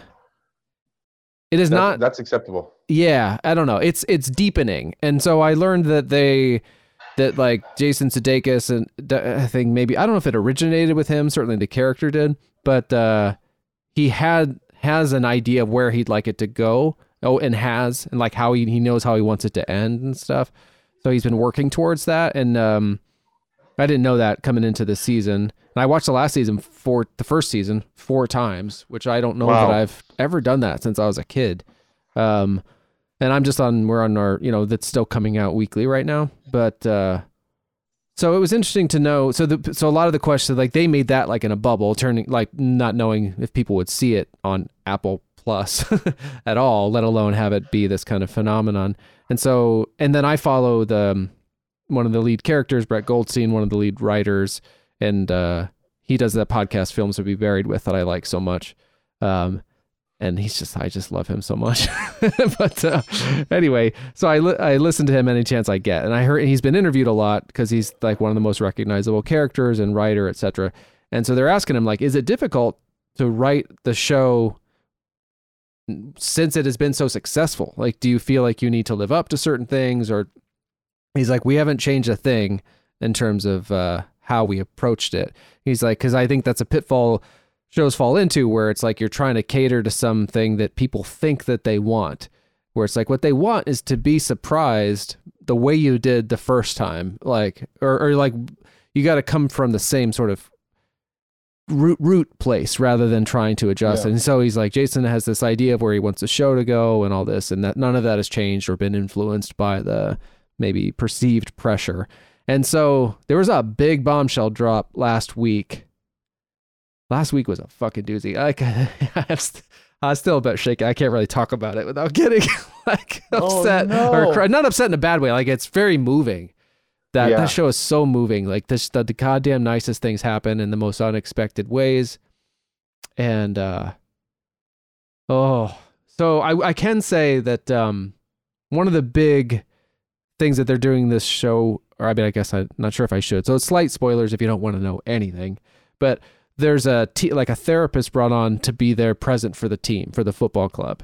And so a lot of people are resistant to going to the therapist. And a lot of it is like a big thing about mental health and normalizing it. And, it's good. Obviously it's good. Yeah. It's got me, hit me in the feels just thinking about it.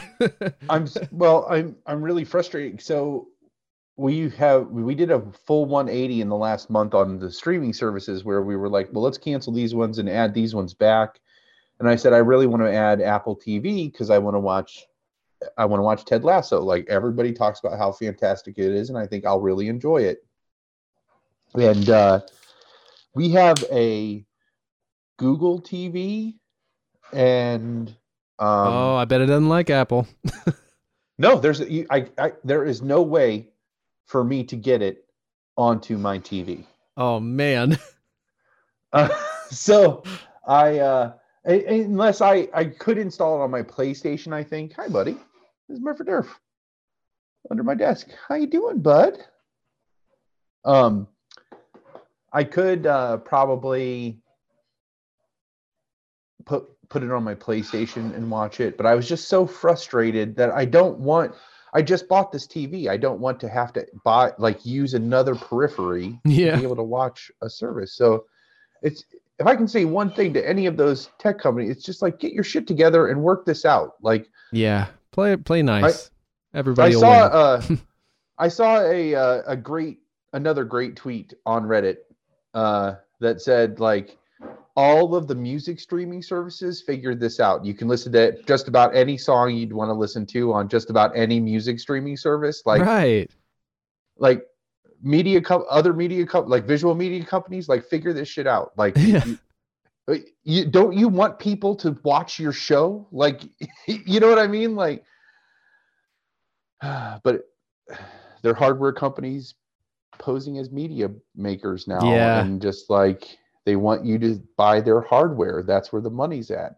Right, so. Right. Or in the access, all that shit. Yeah. Well, maybe there'll come a time. I mean, the Cobra Kai guy said that it would never be on a disc, and eventually it did. And and you can well, I don't know. Anyway, and so at some point they're largely short episodes. It's weird though. This last one that was that so much happened on was like close to 45 minutes, maybe 42 minutes, where they're usually around a half an hour. But anyway, I mentioned the half hour thing because, even after 2 seasons, it'll only be like probably 20 or less episodes. There's a Christmas episode this year. Oh, it's great. That's great. I love that show so much. Yeah, no, I'm excited to, I will try to figure out a way to see that for sure. But we just, at the same time too, I was telling Ash, we were coming back from the dentist today, and I said, like, maybe losing all the streaming services, because it's like, we're looking at, if we are going to move in the next year, there's plenty that we could be doing between now and actually getting pre-approved and starting to look for a house that we could be working on. And we also each have some pet projects that we're tired of talking about and we just want to do. Mm-hmm. And so the easiest way is to just cut out all the other distractions. So that's what we're doing. Yeah. So I love that. I love it when you guys do this stuff. So it's so cool. We need to get back on the fasting wagon. That we kind of fell off of that, and we both are paying for it. Like, we've both instantly started putting weight back on, and just so we need to just make some changes that we're really ready to do. So, and the streaming services are part of that, and setting it up so that I can start restoring some of my pinball machines is another facet of that. We can be purging the house and packing shit that has been here since we've essentially moved in that we just still can't bring ourselves to get rid of. Then we can have it packed and ready to go for when we are ready. Yeah. All that kind of stuff. So that's that's just where we are right now. Yes. So, someday when it works out, the technology is sorted. Just treat yourself for a long weekend or something and binge. Just do a trial and binge it. That was what I would suggest. Well, and I was getting at what I had told her on the way back from the dentist today. I was like, well, maybe losing all the streaming services when we do move into a new place, I can restart a media collection, and start buying physical media again, and maybe just stay off the streaming services completely. So, oh, wow. Yeah. Oh, that'd be something. Yeah. Oh, they make it tough. They really do. They do. As soon as I saw some fan did a mock-up of Ewan McGregor as a middle-aged Obi-Wan, and and when I saw that, I was, even all my, I'm done being a Star Wars fan. I'm just taking a break from all this. I don't want to even, I saw this person had digitally aged Ewan McGregor from Revenge of the Sith, where he has his red beard, but they digitally aged him so that he looked like a middle-aged Obi-Wan when that beard was mostly gray and it just had tinges of the red in it, and just I saw it and I was just like, I would watch every fucking second of that show right now if it existed. So I love Ewan McGregor and a beard. Like when we saw Yeah. Dr. Sleep and he had the beard at the beginning, I don't know. It awoken something, and so the force was awakened, my friend. I'm here for that. Amen. Well, and just I mean, he went like the first 2 movies pretty much without really having it. It was that third one that Yeah. he finally like got the Alec Guinness beard going, and just like, because he's aging through, that's to like symbolize his age through there. And that this fan had totally like gotten that, and so that was all just in the beard. It just looks so awesome. And I was telling Ash, like, the idea that they're bringing Hayden Christensen back to kind of play Vader in that universe, even though they might not interact with it because there's no canonically, is it Canon. Oh man, Shit. I know the word you Man. mean though. yeah Canonically. No. I don't know. yeah Fuck. But we are batting 1,000 today. I'm not buddy. sure how to conjugate. Is it even We can- conjugate? we can speak this English, I promise. Shit. I don't know if they can interact with us and still be canon. If they can interact with each other. But just the idea that both of them are in the same show, like in a show together, playing those characters again, because they did have a banter with each other in the second and the third one. Yeah, like that stuff like some of does the kinda- best scenes in those movies Yeah. are them interacting with each other. Yeah, like in the they- elevator and two, Yep. and yeah, I know what you It- mean. Yeah. So like, and like talking about all their prior adventures, they like always referencing prior adventures. Yeah, I like that They stuff. really embraced that. I feel like you felt like they had actually done those things when they would reference. Yeah. Oh, and how And- fun would it be like if they did interact and it was still like, but it Yeah. was like the early Vader thing, and so that rapport still existed. But you get a Yeah. little bit of like when Poe is kneeling in front of Kylo Ren and he's looking at him and he's like, Yeah. what happens for I talk first, you talk first, and there's like that kind of deal. Yeah. Some Yeah. little goofiness in the Oh, face of it man. all. Oh, It just like, because that third one, I really feel like Ewan McGregor had finally zoned in on that Alec Guinness dryness, and and like he was really. There are definite scenes where he just is spot on, but he still has that. You can see that Anakin, who's always the one that's like testing him, brings that like out of him. Like it's just perfect. It's like yeah. their rapport with each other is the best part of that prequel trilogy, in my opinion. And Yeah, like, I agree. and then the way it just builds to that fight, and that fight is epic between the two. And of that gets them, me. and just- We talked about it. Like that gets me. It gets Yeah. me choked up too. You want my Yeah. blood, Anakin? Yeah, like all of Fuck. that. It's so fucking good. And so the idea that there's going to be a show where they are going to be back together, Sign me it's up. but it's going to be God damn Disney Plus. This is what I mean. You can't. yeah. You're not going to be able to abstain. No.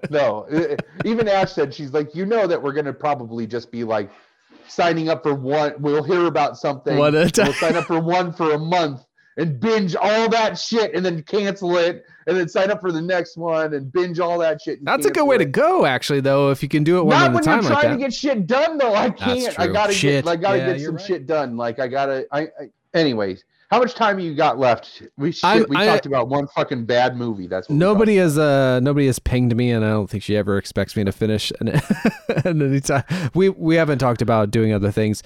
Let me just rapid fire. What else do you have? What was the one you wanted to talk about though? There is one thing that I could call out that I am unexpectedly excited about, and I don't think you could ever guess. I could never have guessed. It is an album. This is shocking. I don't want to downplay it. I'm setting up too much. It's the new Halsey record. I love it. Oh, Halsey, yeah. Hey, babe, we listen to Halsey, right? Oh, she's got headphones in. She can't hear me. So I listened because Trent Reznor and Atticus Ross produced it.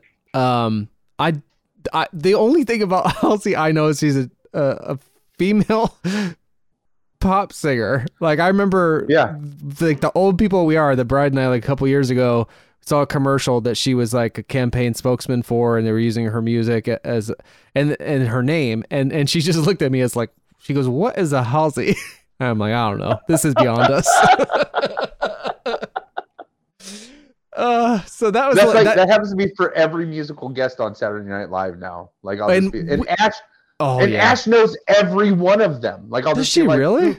Oh yeah, it blows my mind. That's It's like, when do you amazing. even listen to that music. You're with me 24 hours a day. Like I don't. I've literally never heard this song ever. When did you listen to it? What did she say? She does. We have headphones on during work and like all those, so like she has time. Trust me, she's allowed to do her own things, listeners. I promise. I like to think that she responded like Silent Bob and Chasing Amy. She's just like, bitch, what you don't know about me can fit in the Grand Canyon. Fit in the Grand Canyon, so true. You know why I always wanted to be a dancer? Yeah.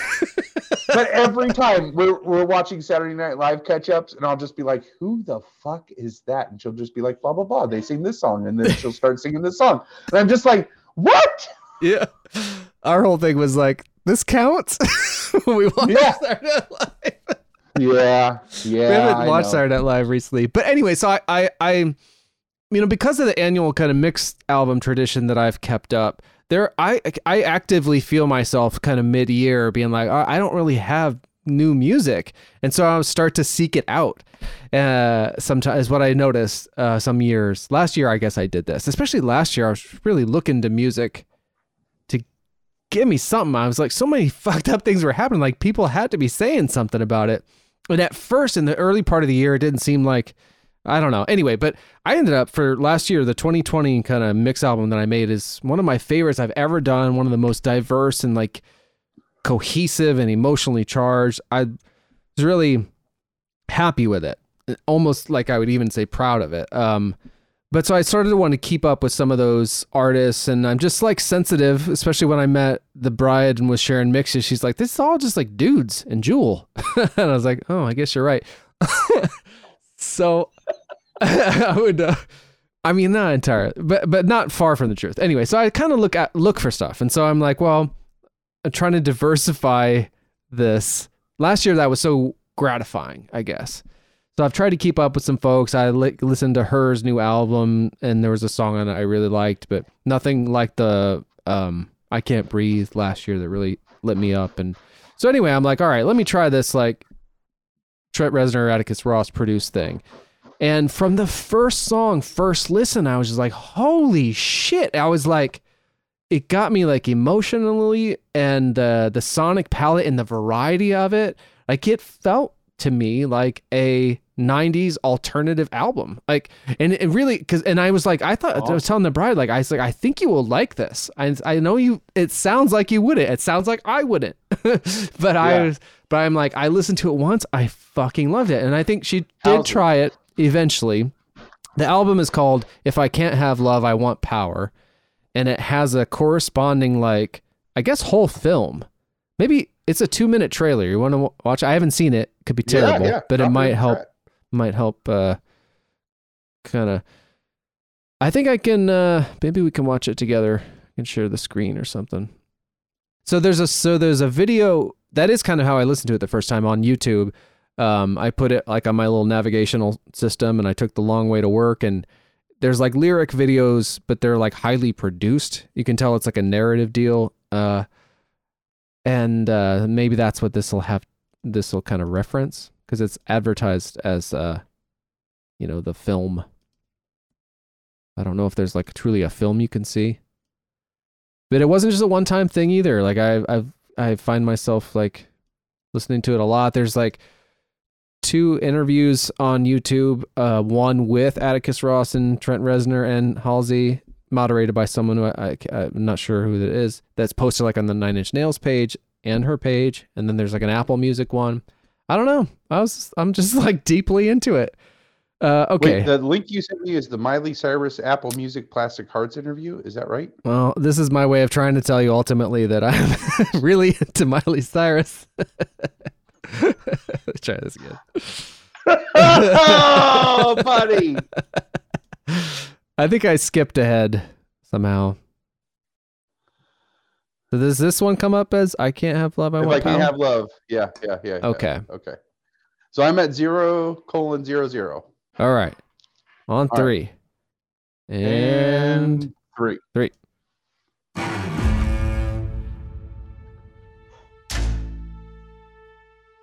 Oh, the greatest horror stories never told? Oh, this is... All of this is temporary.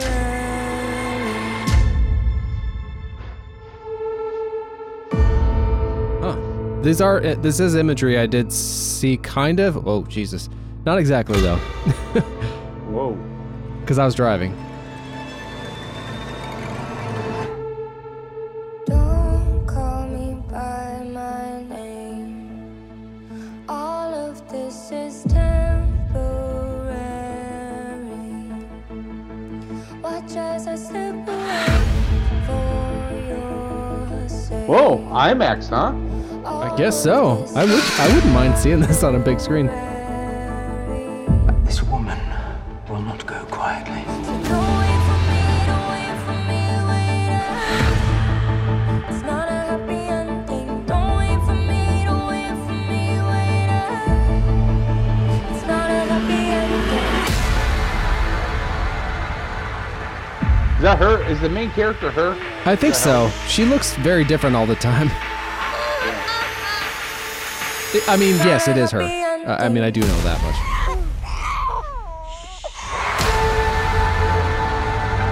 And it is an album over which time she does become pregnant, and that's a big part of why it's released the way it is, when it is.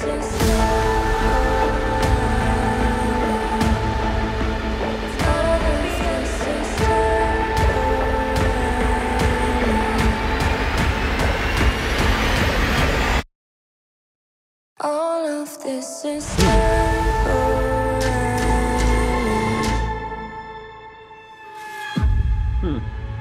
Huh. Well, I don't know how well that represents I mean, there are 2 tracks kind of hinted at there, but there's an incredible diversity to the whole thing. Yeah, it's not, I don't know, man. Like, usually my thing with music is I want to hear my experience reflected in some way, and that's changing a little bit as I get older and my experience is so narrow. But there's a generally, I want that emotional quality of feeling like I'm punched in the stomach and excited at the same time. Like, I just want to be moved by it. And this really does it. Even though, like, it's not necessarily speaking to things that I can understand, like being pregnant and the sort of challenges of being a woman, I guess, is a lot of it. But I can just so clearly sense that this is somebody really digging deep and being honest in using their art to do that and their kind of talents. And then the fact that the sonic palette of that is coming from one of the guys that set my DNA or like sort of set my preferences for this kinds of things with Trent Reznor. It's, oh man, I fucking love it. I hope That's he awesome. hears this too. Maybe we need to talk to him again in December, but when Stan the Man said in our year-end wrap-up, he's like, I fucking love that Harry Styles album. And he's like, you got to fucking check out the whatever acoustic NPR performance. Eventually I did. And I was like, oh, this'll do.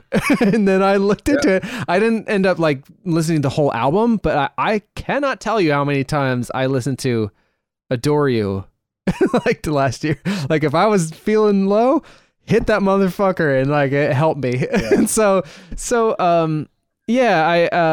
an unlikely source, but that same kind of just like, man, I just want to be excited about stuff like this. And it's rare, more and more rare that I find new things that I really feel that passionately about. And this just grabbed me. Awesome. I fucking love it. That's awesome. Awesome. I'm, that actually intrigues me a lot. The visuals from that trailer intrigue me a lot, and I'm always up for new music. So I definitely don't mind checking that out. Yeah, listen to the whole album is what I would suggest. And you can go to her YouTube page and do the lyric video things too, and either half or whole watch them. I need to whole watch them. I need to like pay attention. But is the movie covered in all of the, like, if you watch all of the album, will that be all of the movie? I'm not sure. I kind of feel like maybe not, though mostly. Okay. I don't know. I think it's one of those like visual albums, as they say. Yeah. I Okay. don't- I will definitely. I'll research that. I'll figure it out. Yeah. I mean, I've mostly listened to it, and that's where I engage it. And it is like I said, a super like diverse. There's like acoustic ballads. There's like really dense. I don't know. It's just it surprised me. Track after track surprised me. And I just, That's fair. I'm all about it. Me and Halsey, who knew? Yeah. What's the next thing on, I know you have a list there at least. Well, we really wanted to like, can we do Howard the Duck quick? Fuck. Yeah. Let me find my, Because I could just, so we watched, I'll rapid fire these couple other ones and then we can just touch base on Howard the Duck and then we'll call it a night. I found my Howard the Duck. So I have very few notes, so definitely that'll be helpful for my and I have interjections. no notes other than this list. So Okay. it'll just be more like just talking about how fucking that is a fever dream of a movie. Like, Yeah. watching it as an adult and just like that's one of those how in the fuck did this get made movies. Oh yeah, and it's on that show. Yeah, like anyway, so we watched on Netflix. They had it's called The Gunpowder Milkshake. It was like a female centric action film in the vein of John Wick, and where it Really? was just like created its own universe and then had all of these very strong female characters. It was really awesome. We enjoyed it. It was another good like bubblegum flick for sure, or popcorn flick for sure.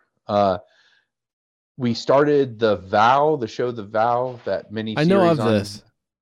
And it's just the NXIVM cult that Oh, woman shit. from like Yeah, okay. The Bride That's watched what it's this. I've heard people talk about this. The How Did This Get Made people did a special episode where they talked to some people in it. So it's funny that just came up. Oh yeah. yeah. So fascinating. Any of that kind of like mass psychosis, basically, of just like convincing a large mass of people to do things they wouldn't normally do is fascinating to us anyways. But this is just like, this guy was fucking sinister and he was a legitimate genius. Like he was a genius to use his powers for bad. Like, and Super villain. yeah, big time. So that was very interesting. We still haven't finished it yet. We have until the end of the month to do that.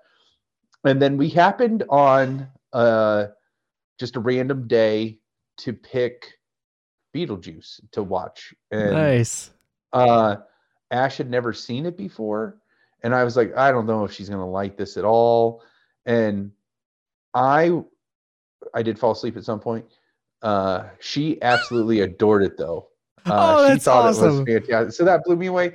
But when I was awake, I was watching it and I was just like, I can understand how Tim Burton became Tim Burton. This is the style on this is just absolutely amazing. And just, it's so well embraced. Like Edward Scissorhands is that same way. And Pee-wee's Big Adventure is that same way, where it's just like, he nails that style of that film and is able to achieve it through every frame. And it just like, it works.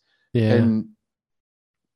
But he can vary that. That's the thing, is it's like, it's not, eventually Tim Burton movies just look like Tim Burton movies. And like these early ones, he could vary that look so that it wasn't just everybody looked like Victorian style, like Gothic, those movies seem like his sort of inner world mixing with the outer world. So there's the juxtaposition of like what we sort of are used to and his kind of quirky singular thing.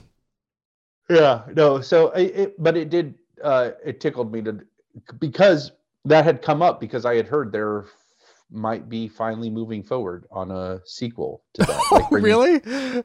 Bringing Michael Keaton back. Oh, and Jesus. As Beetlejuice and all this amazing stuff. So that would be fantastic. And, did you know that when Kevin Smith was going around and involved in the Superman movie, like in 90, 6 or 7 or whatever, that one of the movies that like Warner Brothers pitched him was a Beetlejuice sequel to direct or Really? polish or something like that. And it was like something, it had a tropical vibe. That's all I remember recall. hearing that. I remember Yeah. hearing of this. So this is in the that's works hilarious. for a long time.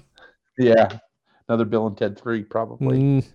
Hopefully not, but yeah. So those were the only other ones on my list. But after that, before we recorded last time, before our last happy hour, I was like, I got to watch Howard the Duck because I know Dave watched Howard the Duck, and I need to. I have not officially like watched that probably since I was a kid. I should just like get it from an adult perspective. So I sat with it. I also am always envious of you. How you're like, oh, I was working on this like pet project and had this playing in the background. And if I do that, I will only focus on one of them. I can't like watch the movie and also do the pet project. So instead I had it playing in the background while I was at work. And that was fine because I could totally zone out on it when I needed to for work. And so it kind of played in my periphery a little bit. I didn't devote 100% of my attention to it when I watched it, but man, I had enough of an eye on it that I'm just like, first, again, the duck boobs. Yeah, that's early Should too, not- right? Yeah, that's like in the opening scene. Should not, like, goddamn Industrial Light and Magic and shit. Like, they know what they're doing. Their special effects look good. Like, they cut from that him talking directly just enough in so many ways that it wasn't, I don't know. It worked. It worked really well. The gimmick of him being the walking, talking duck worked Yeah, I very suppose well. so. You just kind of accept it. I wonder if that's anything to do with our age, you know, and growing up with Muppets and all of that kind of Yeah. real life kind of, well, not real life, puppets that exist in the same sort of physical plane as the people that they're talking to, and then we just sort of accept that. But I think I don't know. I I'm always curious. stand by that, like the texture, like those were real feathers that existed, so that helps sell it. Like they're Yeah, the light hits even it though for like real. there is no walking, talking duck, all of the things that made that appear the way you could have physically touched if you were there at the time Right. that they shot that. Right. You know what I mean? Like Yeah. there was no digital effects, or well, I guess there was the interdimensional creatures were some form of special effects, but yeah. That cast was just stellar. Oh my God, Yeah. yeah, with Tim Robbins. And how about the first credit? So I have limited notes from when I did watch it, Okay. 86, Yeah. but I do have first screen, George Lucas presents. That's like the Yep. first thing you see, and you get the two sons. Did you see that? Yep. Oh, Yep. Jesus. Second note, Duck World, duck boobs. Yeah. And they're right Right up. there. And they They should really not are. look as good as they should. And or why does a duck need boobs? Right. Right. Just for titillating purposes. This It's is 100% that's all. Yeah. What did I have? I had like 80s Bauhaus leather jacket, Satan Sluts motorcycle gang, Yeah. Hairsprayed Leah Thompson as lead singer, actually singing. Yeah. Yeah. That was cool. I think I remember hearing or reading or something that they didn't know if they would replace her voice or not. She didn't know if they would replace her voice or not, and eventually they just didn't. But I really like it. I Yeah. mean, I've always been a fan of hers, and so it's neat that it's her singing. And I don't know, it adds something to it that if she were just lip syncing, it would be a little weird. But that would have been a total 80s thing if she would have been lip syncing. Oh, 'Cause yeah, That like, song I would have mean- been like the title song, and it would have Yeah, been, you know what and I there mean? is a title song, of course. Yeah. Howard Yeah. the Duck. Yep. Yep. Yep. No, but that's weird because I mean, one of the first things that like turned me on to like actively wanting to play music was La Bamba, the year after 1987, and Lou Diamond Phillips is lip syncing to Los Lobos, and you know, even as a kid, I could tell, you know, Yeah. so it's really cool that she was singing, and I think she did a great job. I downloaded the No. soundtrack. The music is great in the movie. Like, and that's kind of like his job on his Duck Planet, right? Is like he was at one point in time like a manager for, like, coincidentally, Yeah. He had to give Not it gonna up have and it. get a real adult job, they say. But he was a band manager or something like that, right? And had Yeah. some association with music. So, I forgot that. Yeah. gracious. Oh, look, There is- turns out Howard is a skilled street fighter and an intelligent, sensitive duck. Right. So here's the thing: is there, from what I understand, this movie is pretty accurate to some of the things of the comics. Like that's like his big. Oh. That's his superpower. Is like he's a master of quack fu in the comic books. That he's like. Right. So like this is based on a Marvel comic book. That's the other thing we I need to forgot. understand. We need to remember here. So The like start of the Marvel universe. yeah. Cinematic universe. Well, actually, in the first, I believe, Guardians of the Galaxy movie, there is a Howard the Duck cameo in the extra scene of that. And right. so the rumor is that that they are going to give him a movie at some phase in some point. Well, and what was really romantic was Leah Thompson tweeted like a frame of that, or Howard the Duck, and said, "I would love to direct a reboot of this." Oh, And, yeah. 'cause Oh, she's that a- would she- be great. She's like an established director now, like That's big time. Like, awesome. so, yeah, I all that would be fantastic if they did that. But there was not one frame of this where I'm watching it where I'm just like, this is some of the quirkiest shit I've ever seen in a movie. Just like it's so. It takes place in Cleveland. Yeah, and they and, had like- like WMMS stickers on the guitar cases Yep. and stuff. Yep. And like they go to the Cleveland Museum of Natural History, and like I've been to that museum, and like it still looked like that, like even in my Yeah. adulthood, like really all of that stuff, all the Cleveland shit I just ate up. Like 'cause And they- right around that time, so this was like 87 this came out, and so, or sorry, 86. 87, Light of Day came out with Michael J. Fox. Funnily enough, her Back to the Future, co-star took place. This is a movie that took place in Cleveland about working class musicians. That movie actually was initially called Born in the USA, that Paul Schrader of Taxi Driver fame wrote, sent to Springsteen. He's like, will you write a song for this? He did write a song for it, Born in the USA, but it became what it became. Eventually, he did write a song called Light of Day for that picture that is also a single. But the other interesting thing about Light of Day is that there is a cameo. I think it was either in the movie It's Exotic Birds, or that was his band's name at the time. I can't remember which, of a very young, well, not super young, the year before he started Nine Inch Nails, Trent Reznor, singing, get ready for this, True Love Ways, a Buddy Holly song on like a synth song. It's like, there's so many kind of connected things to things that come up a lot. And and even Cleveland being one of them. Anyway, that all made me so happy.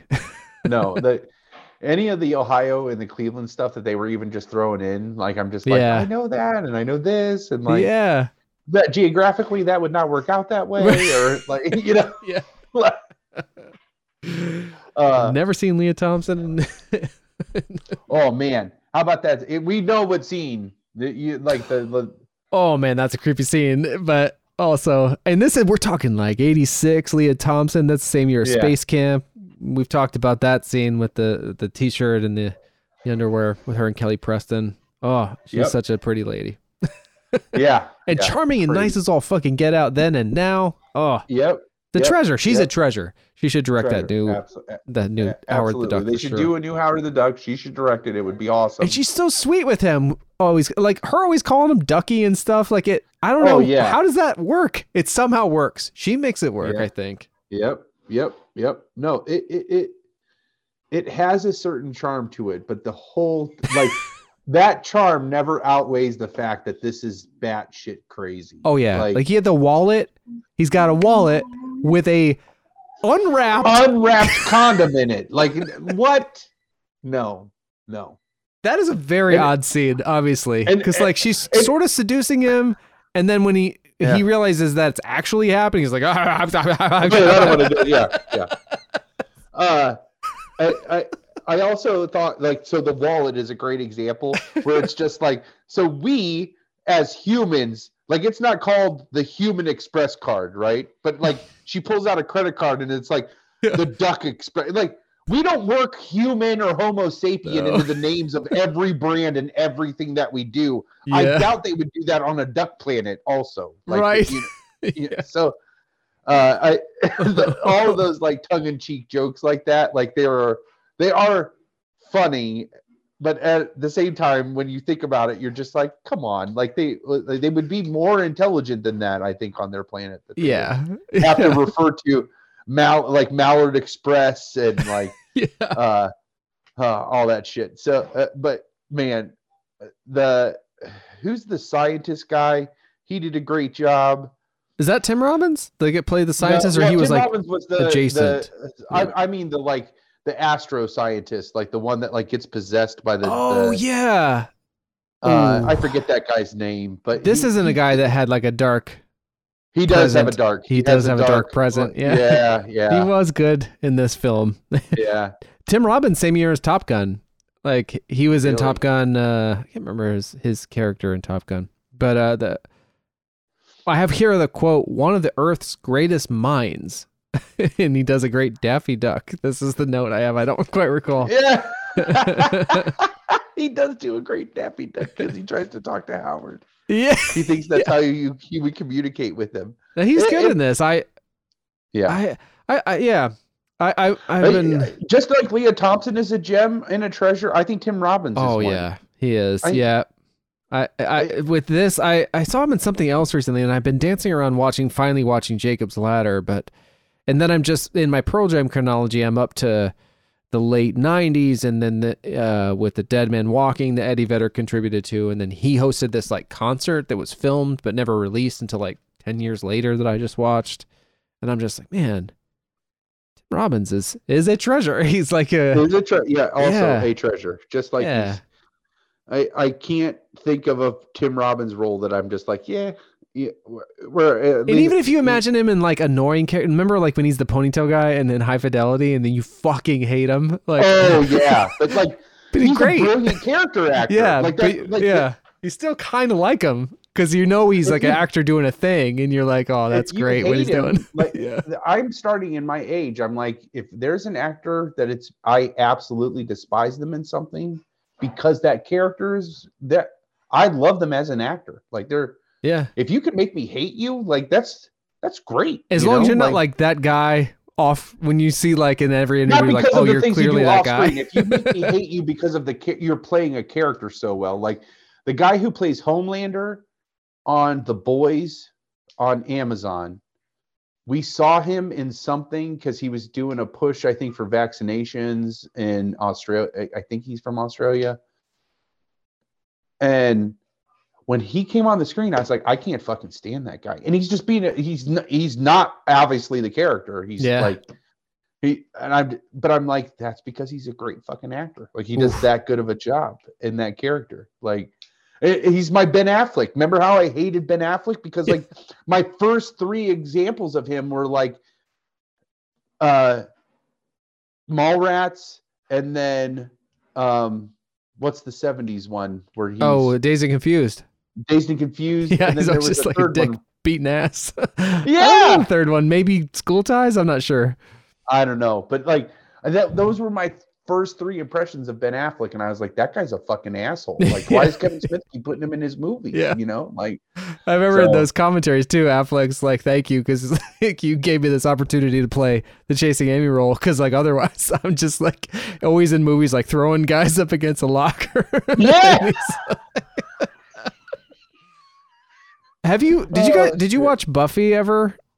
The TV series? So the guy, so there's this is a great example of this like thing of an actor doing a great job, but you hate him, is the dude who plays, in Buffy he plays Giles. Anthony Head is the actor's name. I think he's British. In Buffy, Giles is like kind of a father figure. You love Giles. In Ted Lasso, Giles, Anthony Head plays the former owner of the football club that like he's horrible, and you get so fucking angry to see him for even like a microsecond. And Yeah. I try to remind myself, I'm like, that's just an actor. That's Giles. He's doing a great job, but I can't. I'm just like, fuck this guy forever. I hope he Yeah. dies. Yeah, yeah. But Yeah, I do you- know that, like, especially given the dichotomy of those two roles, that this is a guy doing a thing. Right. But Right. Yeah. speaking of So- die, I have a note that says, on my planet, we never say die. We just say kill. I think Howard says that. Yeah. How about that waitress in that little diner? Man, she was a hottie top. Oh, yeah. And she was a funny, little too, cute. right? I can't quite Hilarious. Yep. remember. The Cajun sushi diner. The what? I think it was a Cajun sushi diner, right? It was something Oh, weird yeah. like that. Oh, Yeah.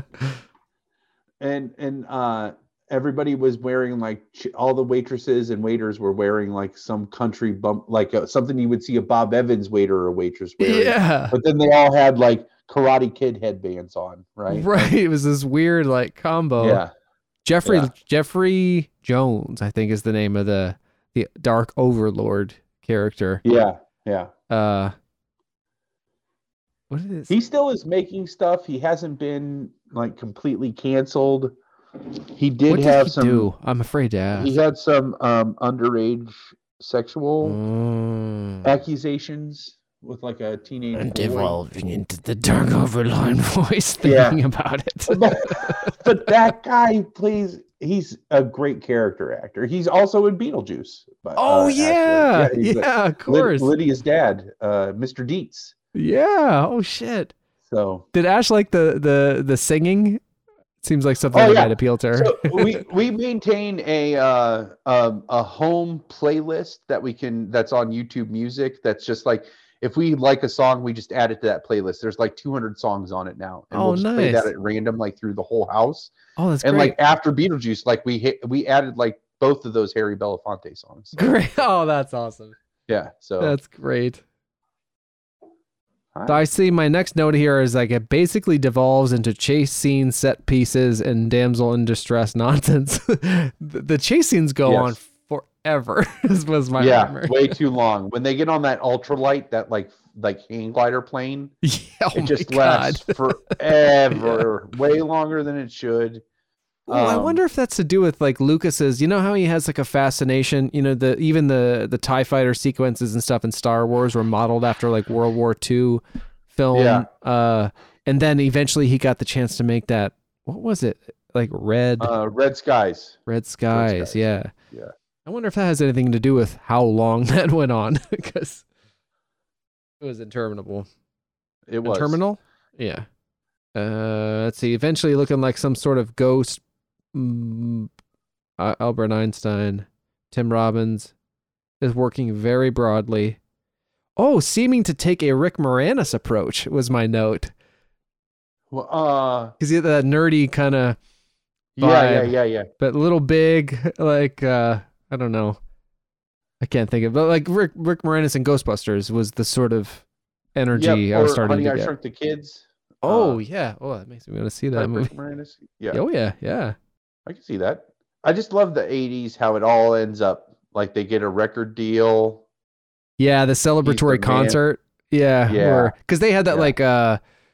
like very dubious manager that Yep. was like taking advantage of them, and Howard's like, "I'm gonna be your manager now," and so they have that concert where I guess they get their record deal, and Howard negotiated it all, and it's like Gem and the Holograms is what it felt like to me. 100% Gem and the Holograms. Yeah, which They're is dressed awesome. like Gem and the Holograms. The Yeah. song sounds like Gem and the Holograms, except they say Howard the Duck. All the song is, for anybody who might Yeah. not have ever seen this song or this movie, is all it is Howard the Duck, whoo! And then they say something else. I don't know what they say, Yeah. but something like And that. then it's just, they just repeat that. That's it. That's the extent of the lyrics. And they're dressed like it's kind of like Gem and the Holograms meets like, you know, Tina Turner's character from Mad Max Beyond Thunderdome. Like their outfits are kind of Yeah. They're not like purple and pink. They're I don't know. And then, but this killed me because I love that the you know culminating scene and stuff. But you know, Chuck Berry does the duck walk. You could probably picture this. He's like down really low. Like it's probably, I don't think I could do it. And he's like playing as Johnny Be Good, like down so close to the ground, but like kind of moving forward at the same time. So they call it the duck walk. Marty McFly kind of does it in Back to the Future. But like, how do you have a scene in which a duck plays guitar and doesn't do the duck walk? It's unconscionable. It's like, I can't believe they didn't do that. Maybe it was physically impossible for the. He didn't. I mean, swore there not was some attempt at it. Maybe there was an attempt and they just couldn't do it in a way that was satisfying to me. But yeah, I had no attachment to that movie. Like I had seen the video box and I had a sense that it was kind of naughty. And then you piqued my interest and I watched it, I think on like Peacock or something. It was free. So I was like, all right, let's do this. And it's like, this is nuts, but awesome. Yeah.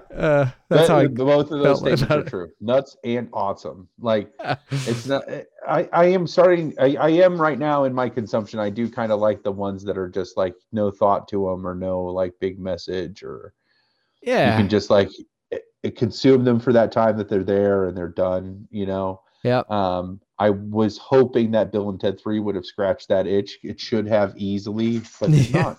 So, it's a bummer.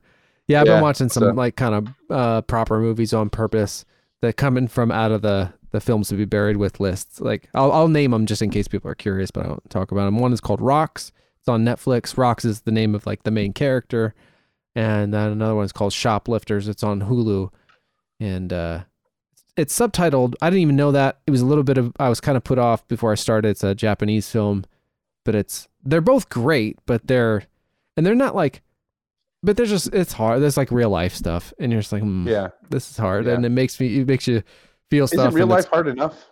Right. Yeah. And so I do gravitate towards these sort of, happier, sillier fare, or like, I love to watch a great train wreck, like the Lost Soul like movie about like that.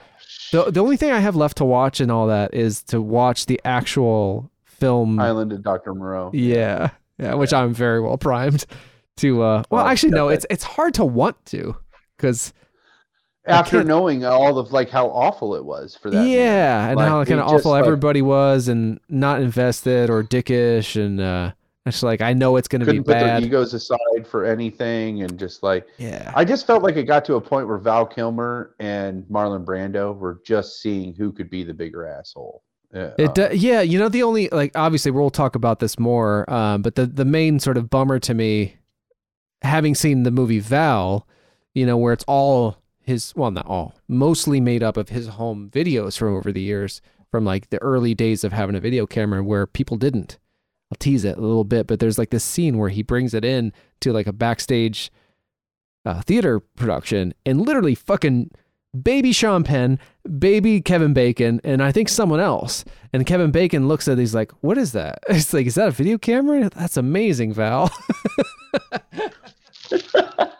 All the way to like having it, on the set of this movie and literally like recording stuff so that it's documented so the director can't like say shit didn't happen, John Frankenheimer and stuff. And just wishing so hard that this I keep thinking it's by me, but it's not. I think 13-ish, 15 maybe, documentary would have Val Kilmer's video to supplement it.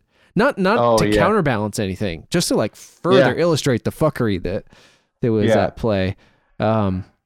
Anyway, so fascinating. I love a train wreck. Like that. And I guess Howard the Duck is kind of that, but it seems like no one got hurt in that one, and I hope that's the case. No. So I don't know, man.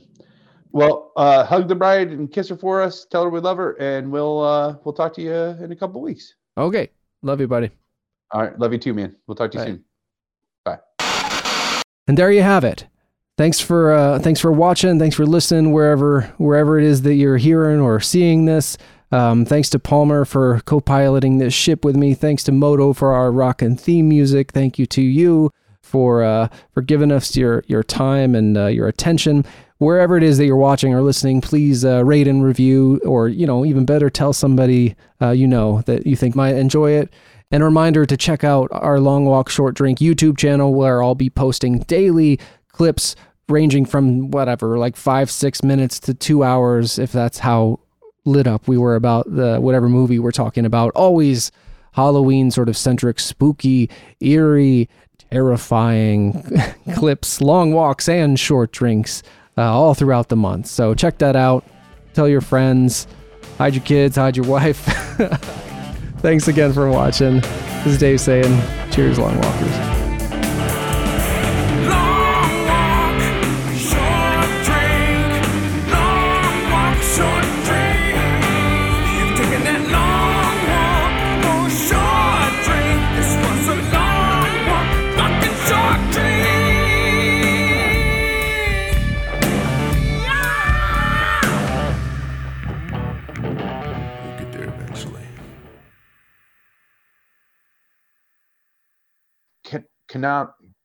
Canonically, is it?